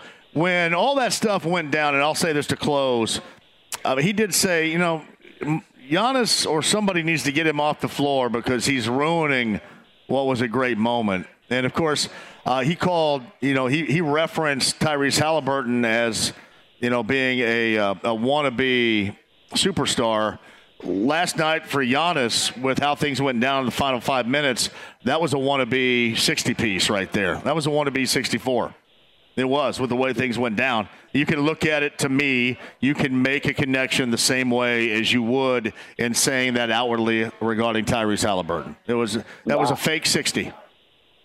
I was surprised by all of the actions and not thinking that he would care so much about that, having obviously never gotten to 50 and know if the record is close, maybe that was something that was very important to him. So obviously it was more important than I thought it would be. I did actually, enjoy the fact that Ben Shepherd hits a few threes.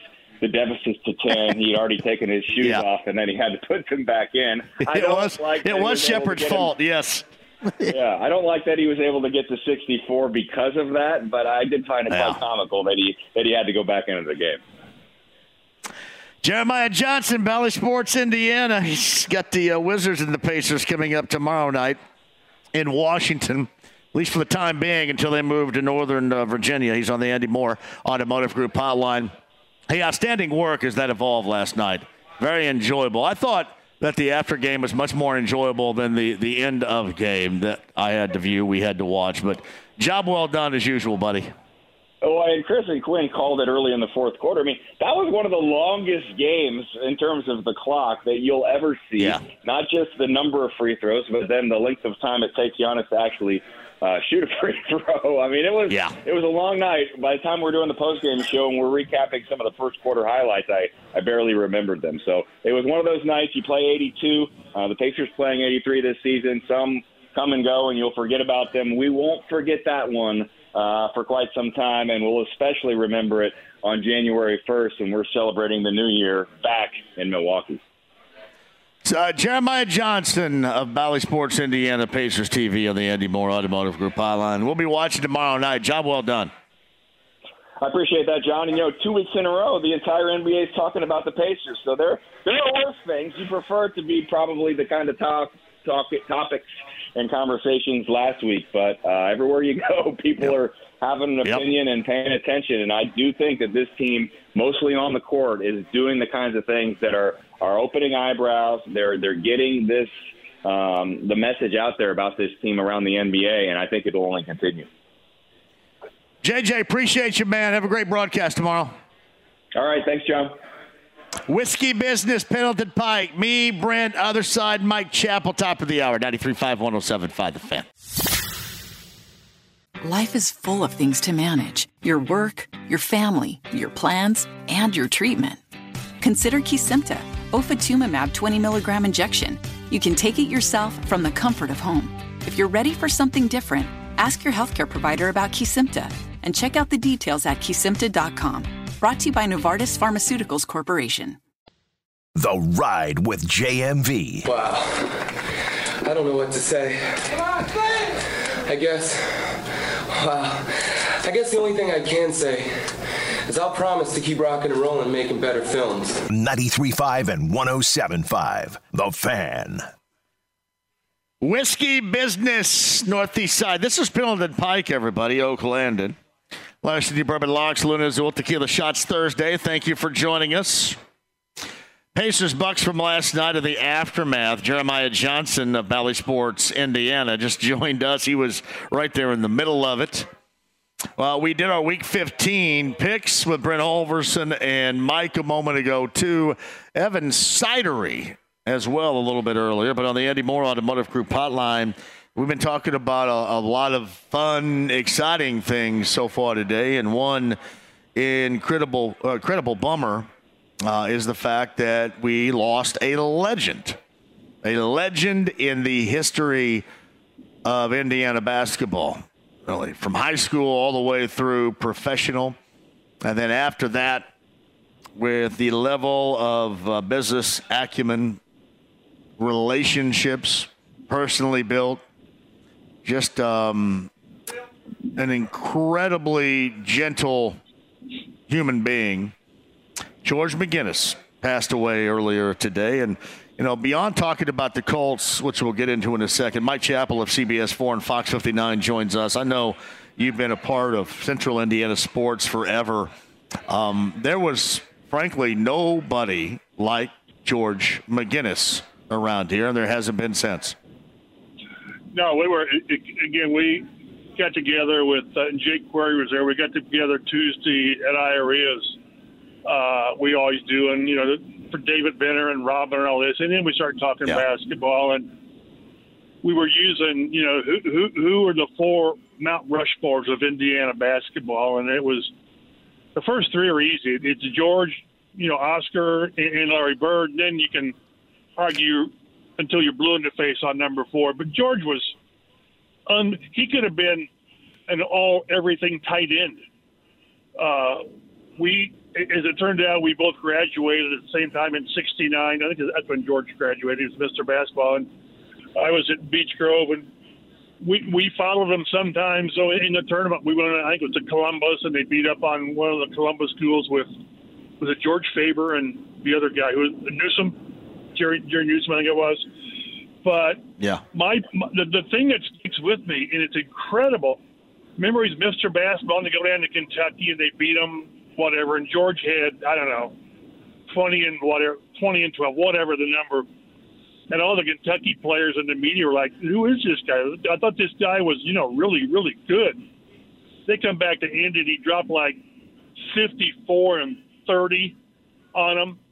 And, that's George McGinnis. So just a truly, truly amazing player. And he wasn't Dr. J. He wasn't quite that, but he and Dr. J were sort of the driving force back then, ABA, NBA, and all that. So it's whenever I was doing some Pacer stuff for the Star, whatever, or that would have been for like the Anderson paper. He was just accessible. You know, I've dealt with him in the past for whatever, later on for whatever reasons, and he was always there. Just a great person. I know he's been through some difficult things, I think with his back or something. But when you lose guys like that, like when you lose Slick or whatever, it just makes you sort of pause, and then you remember all the why he was who he was and the impact he had. And George was the one thing I remember again is what the Star of the News. Somebody nicknamed him the Baby Bull, and he hated it. He thought it dehumanized him, but it was meant as praise. He was, like somebody mentioned, he was LeBron before LeBron because he was just an unbelievable athlete who could have done a lot of things had it not been just a power forward in basketball. Yeah, it's Mike Chappell of CBS 4 and Fox 59 talking today about the passing of George McGinnis. Again, reported first released informationally by the Pacers late this morning. And we have been talking about that throughout the course of the afternoon as well. And, you mentioned it professionally, ABA with the Pacers, that success, 1977 with Dr. J.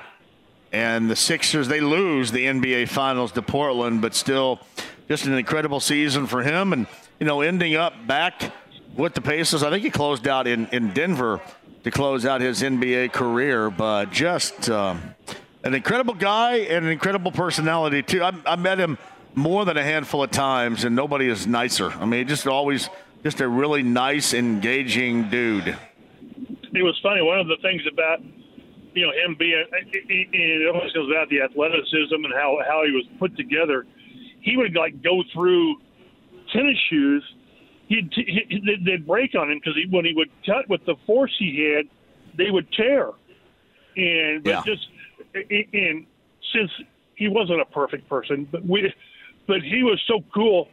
Again, I'm a young guy at Anderson, and I come down for ABA game, and you get in the locker room. Of course, you got Slick. And Slick's locker rooms are, casual. And you go up to George, and he's on like his third beer, and probably he's a half a pack into the cigarettes.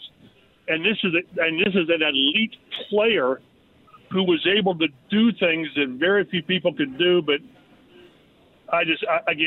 when you lose people like that, it just sort of things are just not quite as good as they used to be. I don't want to overstate and all that, but. The world was better with George McGinnis, and it's not quite the same without him. I don't mean to hyperbole, but that's kind of how I look at it. I'm assuming, will the Pacers wear some sort of commemorative patch, maybe a Big Mac or a 30 or something like that? I would assume they'd do something like that in his honor, right? That's what you do, and that's one of those that the league says, now you can't do that. Well, you do it, and you pay the fine. I think that's done a lot. Whatever they do for George, it's worth it. The outpouring of tributes and sentiments that's when you know what kind of footprints. Of course, George left big footprints because George was a big guy. But when you get that, it just tells you the impact and the enormity of what you did. And it's always good to see when people, we've talked about is the great athleticism of what he could do. But then you always say, but man, he was such a great guy. He always had time for you. He was always pleasant. And that's where it's, we both know a lot of athletes who are not so much away from the field. This guy was the total package, and, best wishes to his family and dealing with it. But my goodness, he was a special person and a special player. Yes, Mike Chappell of CBS 4 and Fox 59 on the Andy Moore Automotive Group hotline. And again, our thoughts going out to George's family and, of course, the Pacers on that incredible loss of earlier today. Moving on now, get the Colts and the Steelers coming up on Saturday. And like we all thought earlier this week, no return for Braden Smith and no return for Jonathan Taylor. And I brought this up a couple of different times. And I know how people feel. I think there's any disappointment at all that Taylor chose to go with the surgery and not try to play this thing out. I'm not sure that it'd help a great deal. I guess him being a game-breaking player, you can suggest it could. But is there any disappointment, you think, over there because that was the choice and the missing of the time? I don't think so, just because you say, well, it's just a thumb. Well, yeah, the guy carries the football. I remember when Marshall Faulk had a dislocated toe and people said, well, you can't play with that. No. So I think not. You'd certainly like, and again, he would make a difference. He's that quality of player. So no, maybe they're frustrated because you get him back and you're starting to get going, and then this happens. But I don't think he would have done this unless it was absolutely necessary. And this had to be his decision. You can't say, well, I want to get it operated on. And they say, no, we don't think so. Let's just tape it up. No, this is one where everybody's got to be on board. And I'm sure there's frustration. I don't know that it would go beyond that because it's a thumb. And, ball security, can you imagine him trying to play that? You tape it up and then He puts the ball on the ground twice because he can't secure the ball with his right hand. I think there's frustration, but I don't think there's any anger or what the hell you doing type of thing. We need you. I don't think so. So must win against the Steelers coming up on Saturday, and coming off that disappointment, flatly, Cincinnati, even with a backup quarterback, was a much better team than they had played and beaten during that win streak. But what do you think about this Steeler team, mostly limping in here, but certainly getting somebody of significance back? Talking about T.J. Watt and T.J. Watt versus Jake Freeland a lot. Is that your anticipation for Saturday afternoon at Lucas Oil Stadium? Yeah, they also get Alex Highsmith back there, so their top two edge rushers are playing. And this is one where if I'm the Colts, he's going to make 2 or 3 or 4 plays. Because he's that good. It's not that he's that much better than your guy, although he might be, but you want bad plays to be a sack and a 4-yard loss, and not a sack fumble, a sack scoop and score.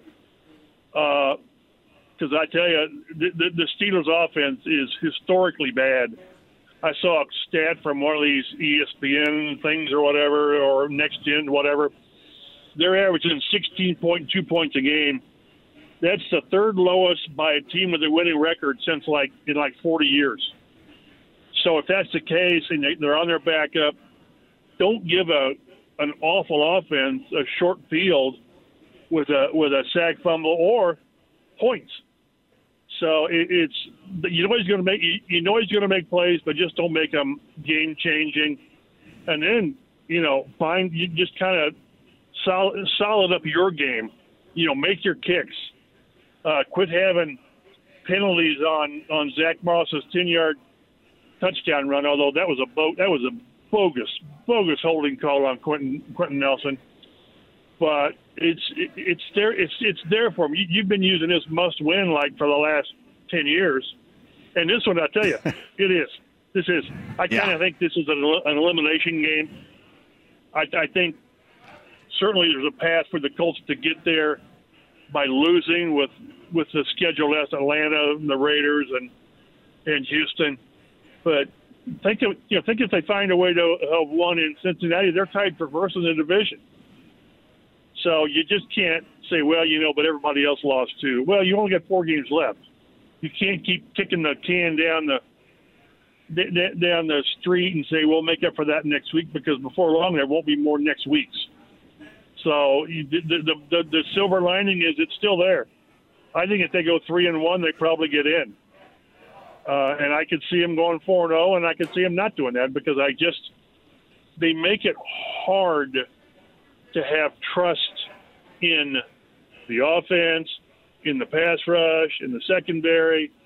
So when you're playing a substandard schedule and a backup quarterback, do better than you did last week in Cincinnati. So Mike Chappell of CBS 4 and Fox 59. Whiskey Business, and we're on a Larceny Bourbon Locks, Luna Azul Tequila Shots Thursday. Pendleton Pike is our location of Whiskey Business today. Southside Southport Road Whiskey Business coming up on the show on a Bud Light Blue Friday tomorrow. Could you make as to the reason why Gus Bradley continued to play the way that they did and succumb to the usage over and over and over again of the screen game? It was funny. Late in the second, you thought, all right, Jake Browning, that pick 6 from Ronnie Harrison Jr., you thought maybe that got to the backup quarterback of the Bengals. They go to the half tied, and the Bengals come right back out and reestablish what they were doing with that screen game, and the Colts just couldn't do anything to it. What you make of the defensive effort both from the coaching staff and the personnel this past Sunday? They just didn't execute well, getting into my coach speak.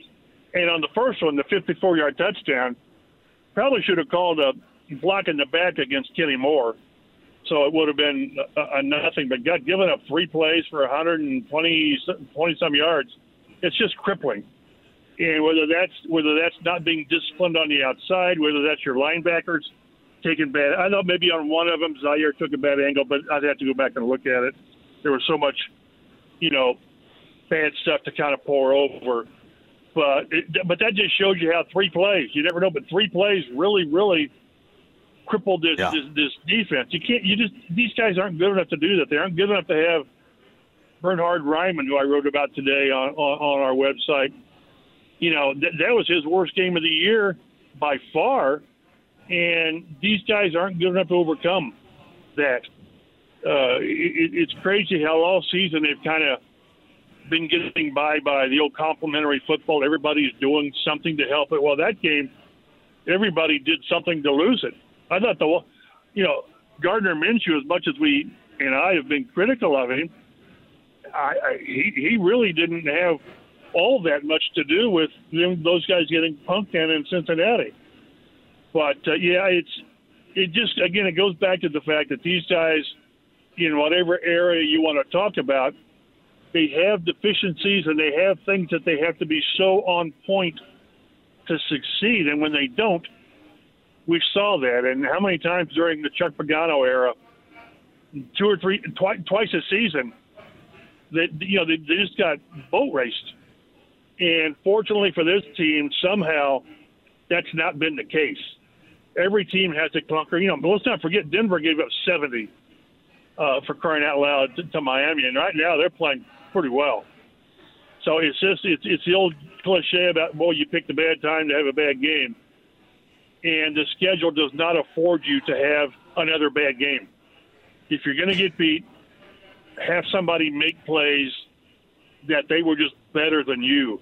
I'm not convinced the Bengals are better than the Colts the way these two teams are playing, but that day they did enough right, and the Colts did so much wrong.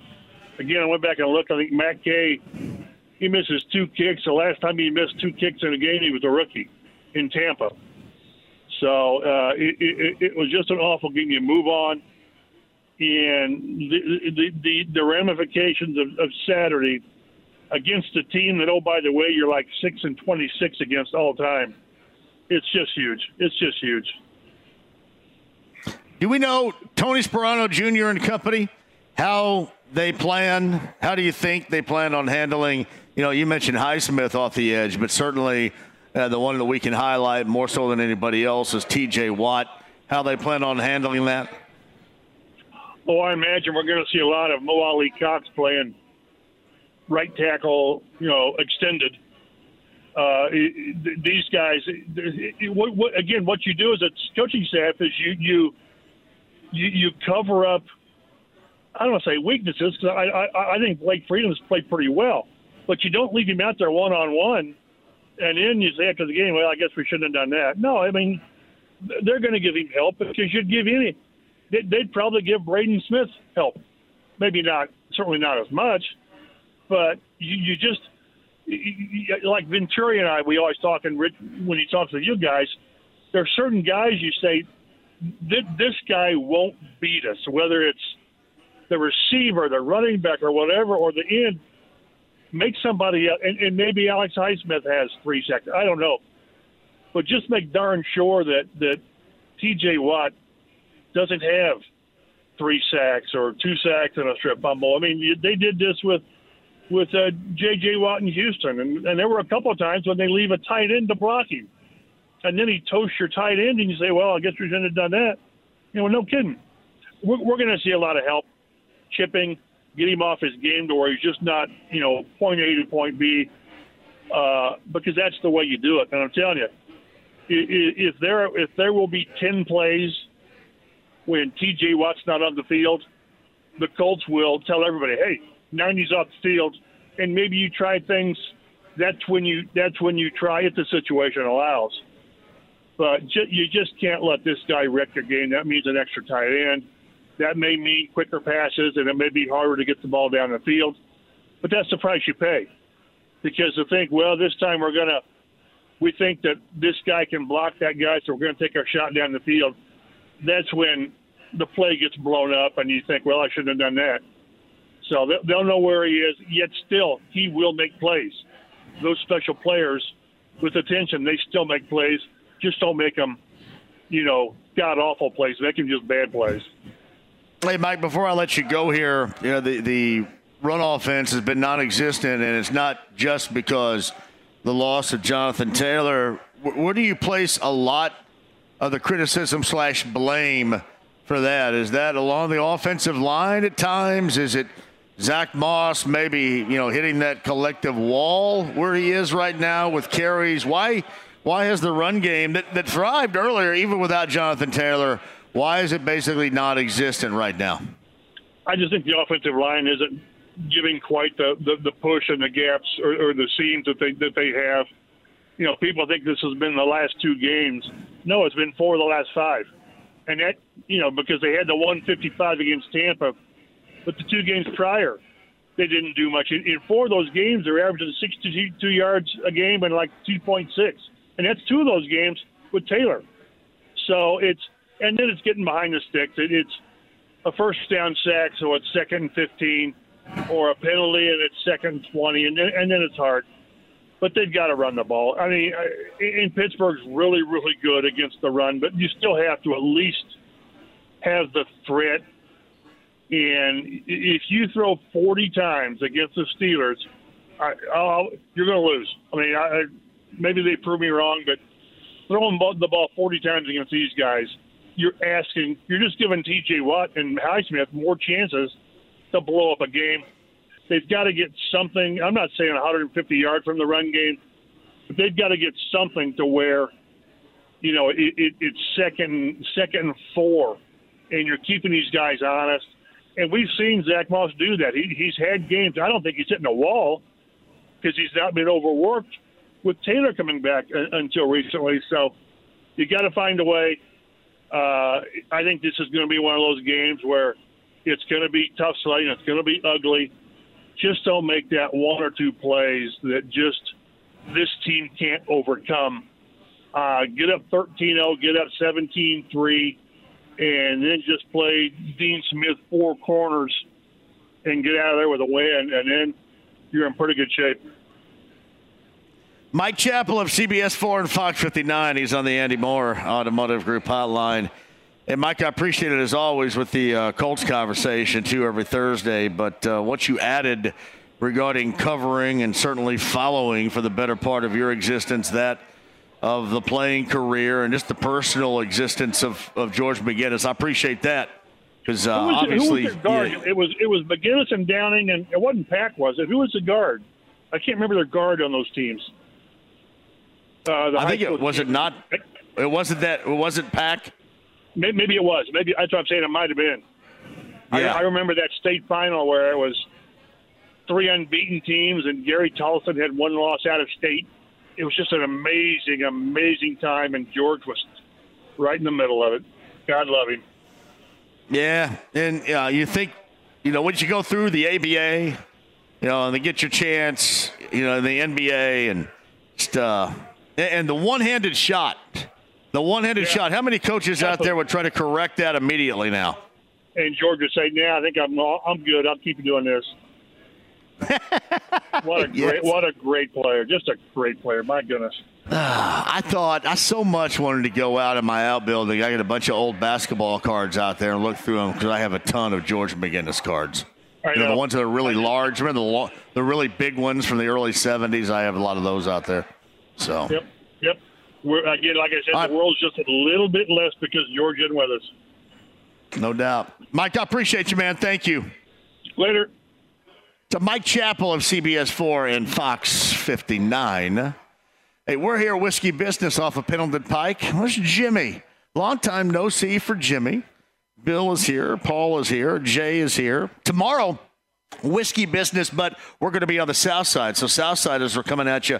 That's I-65 and the Southport exit right there behind the Chick-fil-A. Whiskey Business Southside on a Bud Light Blue Friday. I've got tickets for you. Colts and Steelers. That is coming up on Saturday, too. Hey, speaking of tickets, too, James, let's do this as we hit a break. 239-1070. If you want to go to the bullseyeeventgroup.com, Colts VIP tailgate presented by Hayes & Sons Restoration.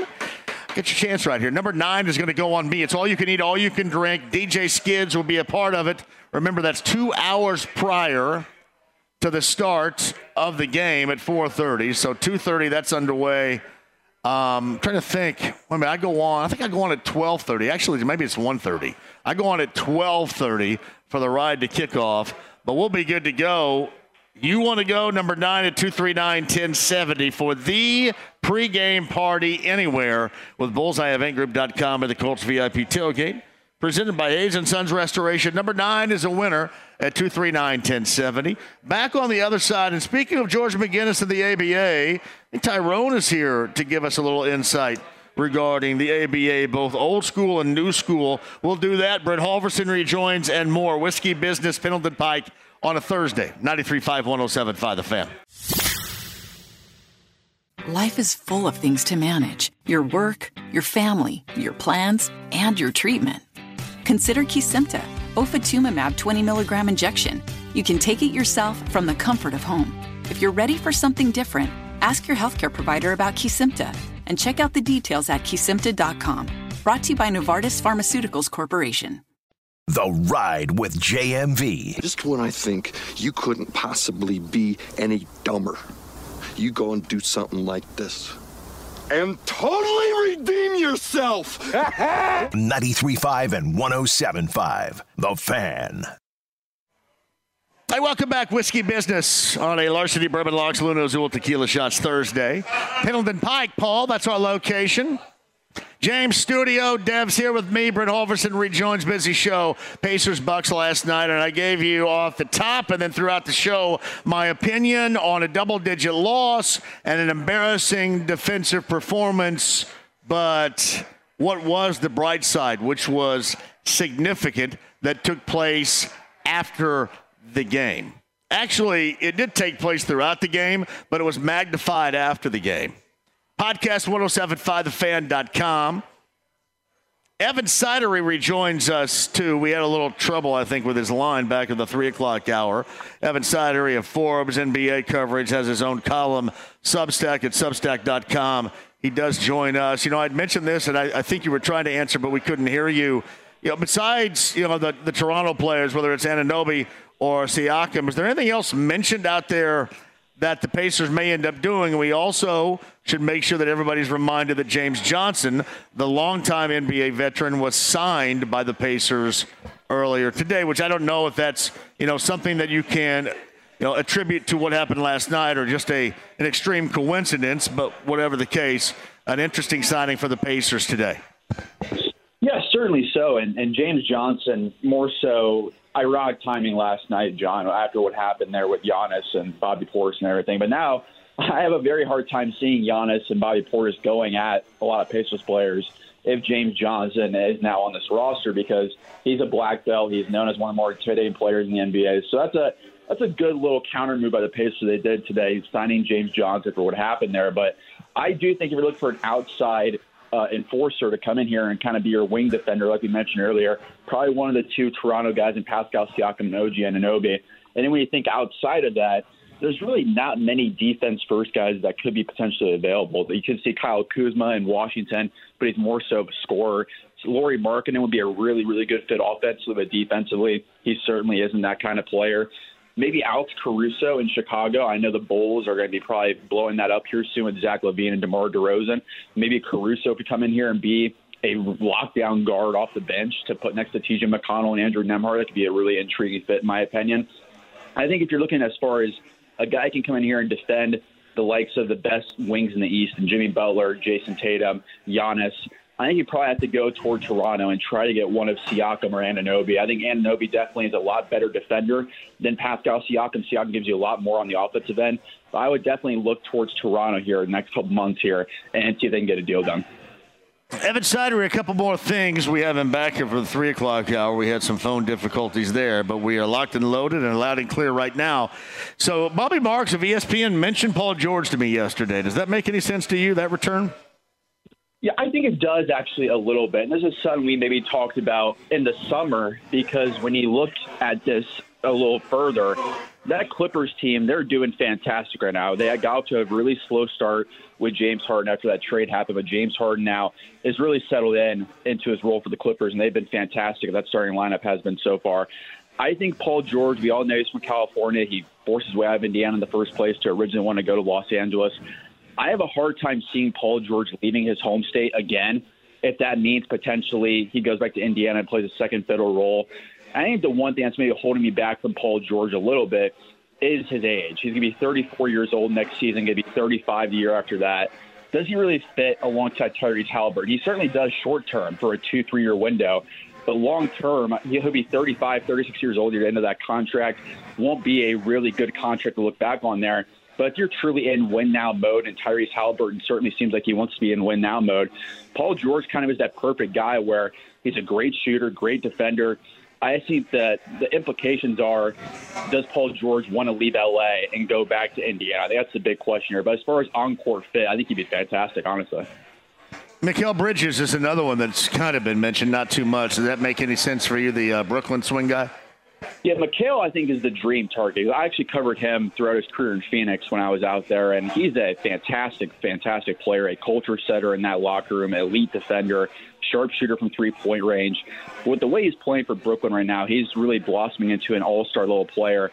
I have a hard time seeing Brooklyn ever trading Mikal Bridges unless it's truly for a superstar level player in return. I have a hard time seeing them ever selling off on Mikal Bridges, so to say. So I'd probably say it's a lower chance on Mikal Bridges. I think one name that could make some sense this summer, if they do kind of sputter here a little bit and they continue to not really make that huge leap forward like many teams expected to, it's New Orleans with Brandon Ingram. I think it's a really intriguing name to watch out for this summer is Brandon Ingram. He's 26 years old. He's right in that timeline age of this team. He's a 25-point-per-game scorer, all-star level player. I think he'd be a fantastic fit next to Tyrese Halliburton on the wing there. Defensively is a serious question for Brandon Ingram, but if you want to add in a true star-level number 2 option, there might not be a lot of better options out there than Brandon Ingram if you could get him with Tyrese Halliburton. Hey, before I let you go, one more thing. Would P.J. Tucker have made any sense for you with this team? Maybe a little bit, but now I think, honestly, James Johnson is kind of that P.J. Tucker player for this team. And P.J. Tucker, he's kind of, I would respectfully say, he's probably 2-3 years past his prime. He's at this point, he's not really the player he was a couple of years ago. He's really struggling right now at the Clippers to get any rotation minutes. It just seems like he's kind of fallen off a cliff athletically the last couple years there, and especially on defensive end, he's not the same player there. If you want to get a true veteran leader in the locker room, if he's bought up by the Clippers, so to say, that can make some sense. But I think James Johnson kind of might already fill that void for them with just his continuity already in the team. What are you writing about? I'm going to be writing about, John, this Pacers team and what they can do at the deadline. December 15th is tomorrow, which is the official start date of trade season. A lot of teams around the NBA, all those contracts that were signed this past offseason, they are now going to be officially eligible to be traded. I believe 75% of those contracts that were signed are. So it's going to be me diving into some teams that make sense on the trade market for the Pacers, probably talk about the Toronto players in Siakam and OG Anunoby. And also, I really think this Pacers team might, looking ahead to the summer a little bit, I think they're going to be one of the more intriguing teams to watch out for. So I just think building and putting the right piece around Tyrese Halliburton is what I'm looking forward to long term here. So I'm going to be diving into all of that. Hey, Evan, I apologize for the phone issues we had back in the 3 o'clock hour. Thank you for making time and into the conversation with us with these tidbits of information, man. We always appreciate it. Oh, absolutely. No problem at all. Anytime you need me. Appreciate it, John. Evan Sidery, Forbes, covers the NBA, got his own column at Substack.com. Evan Sidery, talking NBA and the Pacers specifically from last night and then some on the Andy Moore Automotive Group hotline. You know, it's kind of interesting here. We broadcast live from Whiskey Business. We had the bad news today, the passing of George McGinnis. Of course, made so much out of his ABA career before he went to the NBA.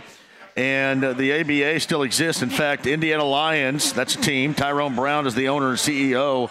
Tyrone joins us now and actually brought me some stuff here too, Tyrone. I appreciate that. I've always been a big fan of the red, white, and blue basketball. But if you will, on this day that is so significant because of the passing and the legacy of George McGinnis, a little bit about what you represent as far as your team in the ABA and the ABA of the past, what you guys try to reach back for in terms of making sure everybody knows how significant it was. Well, first of all, we want to say send our condolences to the McGinnis family. And so the biggest thing that we wanted to do was they were pillars to us. And so growing up watching the ABA and McGinnis and Dr. J, when we had a chance, my wife and I, to have ownership into the ABA, you know, we purchased a franchise, and then we wanted to give young men second and third opportunities to continue playing. the ABA was the standard back in the day. And so a lot of the young guys really don't know the significance of it, but we wanted to bring that opportunity back to the state of Indiana, where the Pacers were one of the original teams. How long has this team been? The Lions have been operating? In existence for 6 years, and we are defending champions. But the ABA came back around 20 years ago, and it came back in a minor league capacity. Yeah. And so it gives us an opportunity to showcase the talent that is in the state of Indiana. Tyrone Brown of the Indiana Lions, he's the owner and CEO. What do you guys play out of?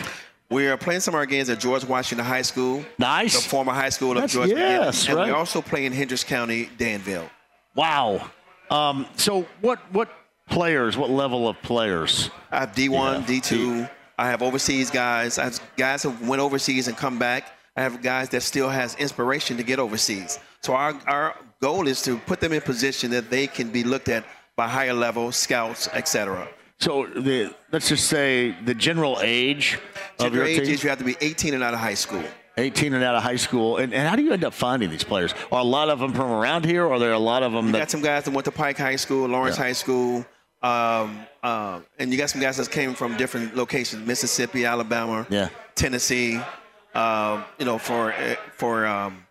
continue playing. Yeah. Because, what we did, we tried to set an example of a great organization with an opportunity to continue playing. And so a lot of the guys look, they look on social media, they look at what the Lions is doing, they look at our success over the last 6 years, and so now they're coming aboard and saying, hey, we want to be a part of that. You brought a shirt here, too, by the way. It's Tyrone Brown of the Indiana Lions, the ABA team in operation right now, celebrating 50 years from 2023 going back to 1973. And you have the Pacers of 1973 and the names on that roster documented with George McGinnis, who passed away today, one of those, along with the late Mel Daniels, the late Roger Brown is a part of that. Slick Leonard was the coach. Don Boozy was there. Billy Keller was there. Just so many, Freddie Lewis, name recognizable guys. You guys love to embrace, don't you? The ABA. And sometimes it makes me wonder if it goes back too far for the younger generation to catch a grasp. But it seems like you're trying to teach them that when they get with you. We're trying to go and show how it started. And so when you go back to the beginning and you get guys and you get your organization to see the work that was done prior to them playing in this ABA, it was a privilege for us to go back and give homage to the guys who had already come before us. So that shirt you have is a 50-year anniversary shirt, and to say that, hey, you can be champions too. It's not always the NBA. There's another league called the ABA that's giving guys opportunities to continue playing. I always tell people you play, and this is including overseas too, but I said you play until they tell you can't. Exactly. Because, it's fun. I love playing basketball. I play all the time. I love playing pickup. But, you play if they pay you and continue to do it as long as they can. Hey, and when can people start watching you play, Tyrone, this year too? They can come out to George Washington this Saturday. At 5 p.m. 5. We're playing the Clarksville Phoenix team. They just had a tornado. And so we're giving back to them in terms of gift cards and for the kids who don't have Clarksville, Tennessee, right? That's what Clarksville, Tennessee. And we also have one of our players, Eric Messer, that's from Clarksville, Tennessee. So it's really a homecoming for him and his family. But it also says that we want to give back to the folks who came through this tornado and say for the kids, hey, here in Indianapolis, we do care and we want to support you in any kind of way we can. Nothing quite like the old ABA ball, the old red, white, and blue. Nothing like Nothing can tell you exactly how bad your rotation is or how great your rotation is. That is like true. The red, white, and blue of the ABA right here. Tyrone Brown, the Indiana Lions, again this Saturday at Washington High School. They're off of Washington Street. Washington High School off of Washington Street. That is coming up on Saturday once again to help the folks in Clarksville, Tennessee, and certainly introduce folks to the ABA and a lot of players that you certainly have grown accustomed to knowing around here playing that too. Man, it's great to meet you, Tyrone. Thanks for coming out today. Thank you for the invite. Tyrone, right here. Thank you, man. I appreciate that. Come out anytime. Tyrone Brown of the Indiana Lions. And on a day, which I think is incredibly appropriate, we talk about his team and the ABA and intertwine that with the passing of an ABA, an NBA, and an Indiana legend, and that of George McGinnis. Whiskey Business, Northeast Side, Pendleton Pike. Quick break, we'll come back. Brent Halverson rejoins tomorrow at Whiskey Business on the South Side. Bud Light Blue Friday, your chance to Steelers Colts tickets tomorrow. Talk about that and a lot more with you. We'll close out the show coming up next. Life is full of things to manage. Your work, your family, your plans, and your treatment. Consider Kesimpta, ofatumumab 20 milligram injection. You can take it yourself from the comfort of home. If you're ready for something different, ask your healthcare provider about Kesimpta and check out the details at kesimpta.com. Brought to you by Novartis Pharmaceuticals Corporation. The Ride with JMV. You just got your asses whipped by a bunch of damn nerds. 93.5 and 107.5. The Fan. Actually, Brent's going to come back. I think Brent's getting one of those free samples right now from my man Matthew. Phil Burton from IMPD's hanging out here. It's good to see you, my man. Thanks for coming out here. Got pictures of Big Mac right there. The passing of George McGinnis. We talked about that today. And certainly shed a lot of light on that. I love talking to, we just talked to Tyrone, who's got an ABA team that's playing over at Washington High School.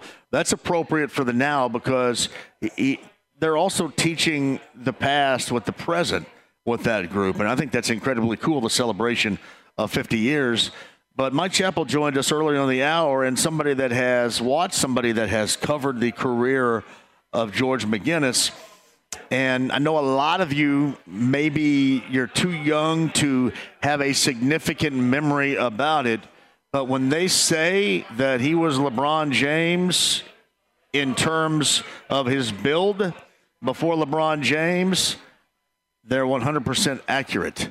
It's exactly the way that George McGinnis looked. And then you factor in that he's just simply put one of the nicest guys of all time right there. He is going to be significantly missed in the passing of George McGinnis earlier today. And, of course, we discussed that and a lot more for you. Hey, Brent, come over here really quick. I got to get Brent Halverson back on here. I sent him over there for a sample, and we got to get Brent back over here before we end up closing out the show. I'd hate to leave him out of here.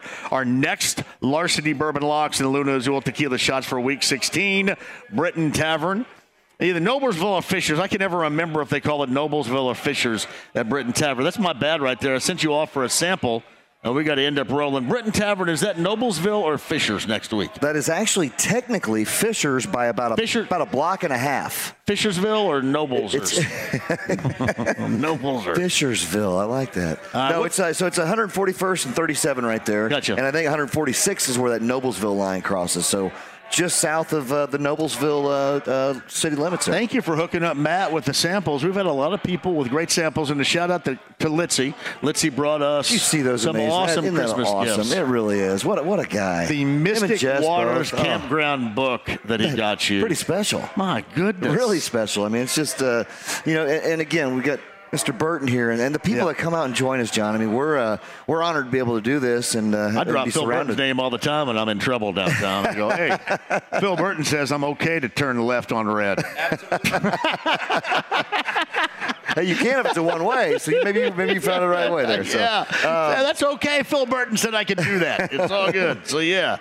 Well, we know. We love Phil Burton. And especially when we come to the Northeast Side, we see Phil all the time. Obviously, Jimmy and Bill and Paul and Jay's here, too. Great crew, table. Right? Yeah. Great crew of people to come out. Litzy's got Jess over there. Now, I did not see – normally we see Laurel up here.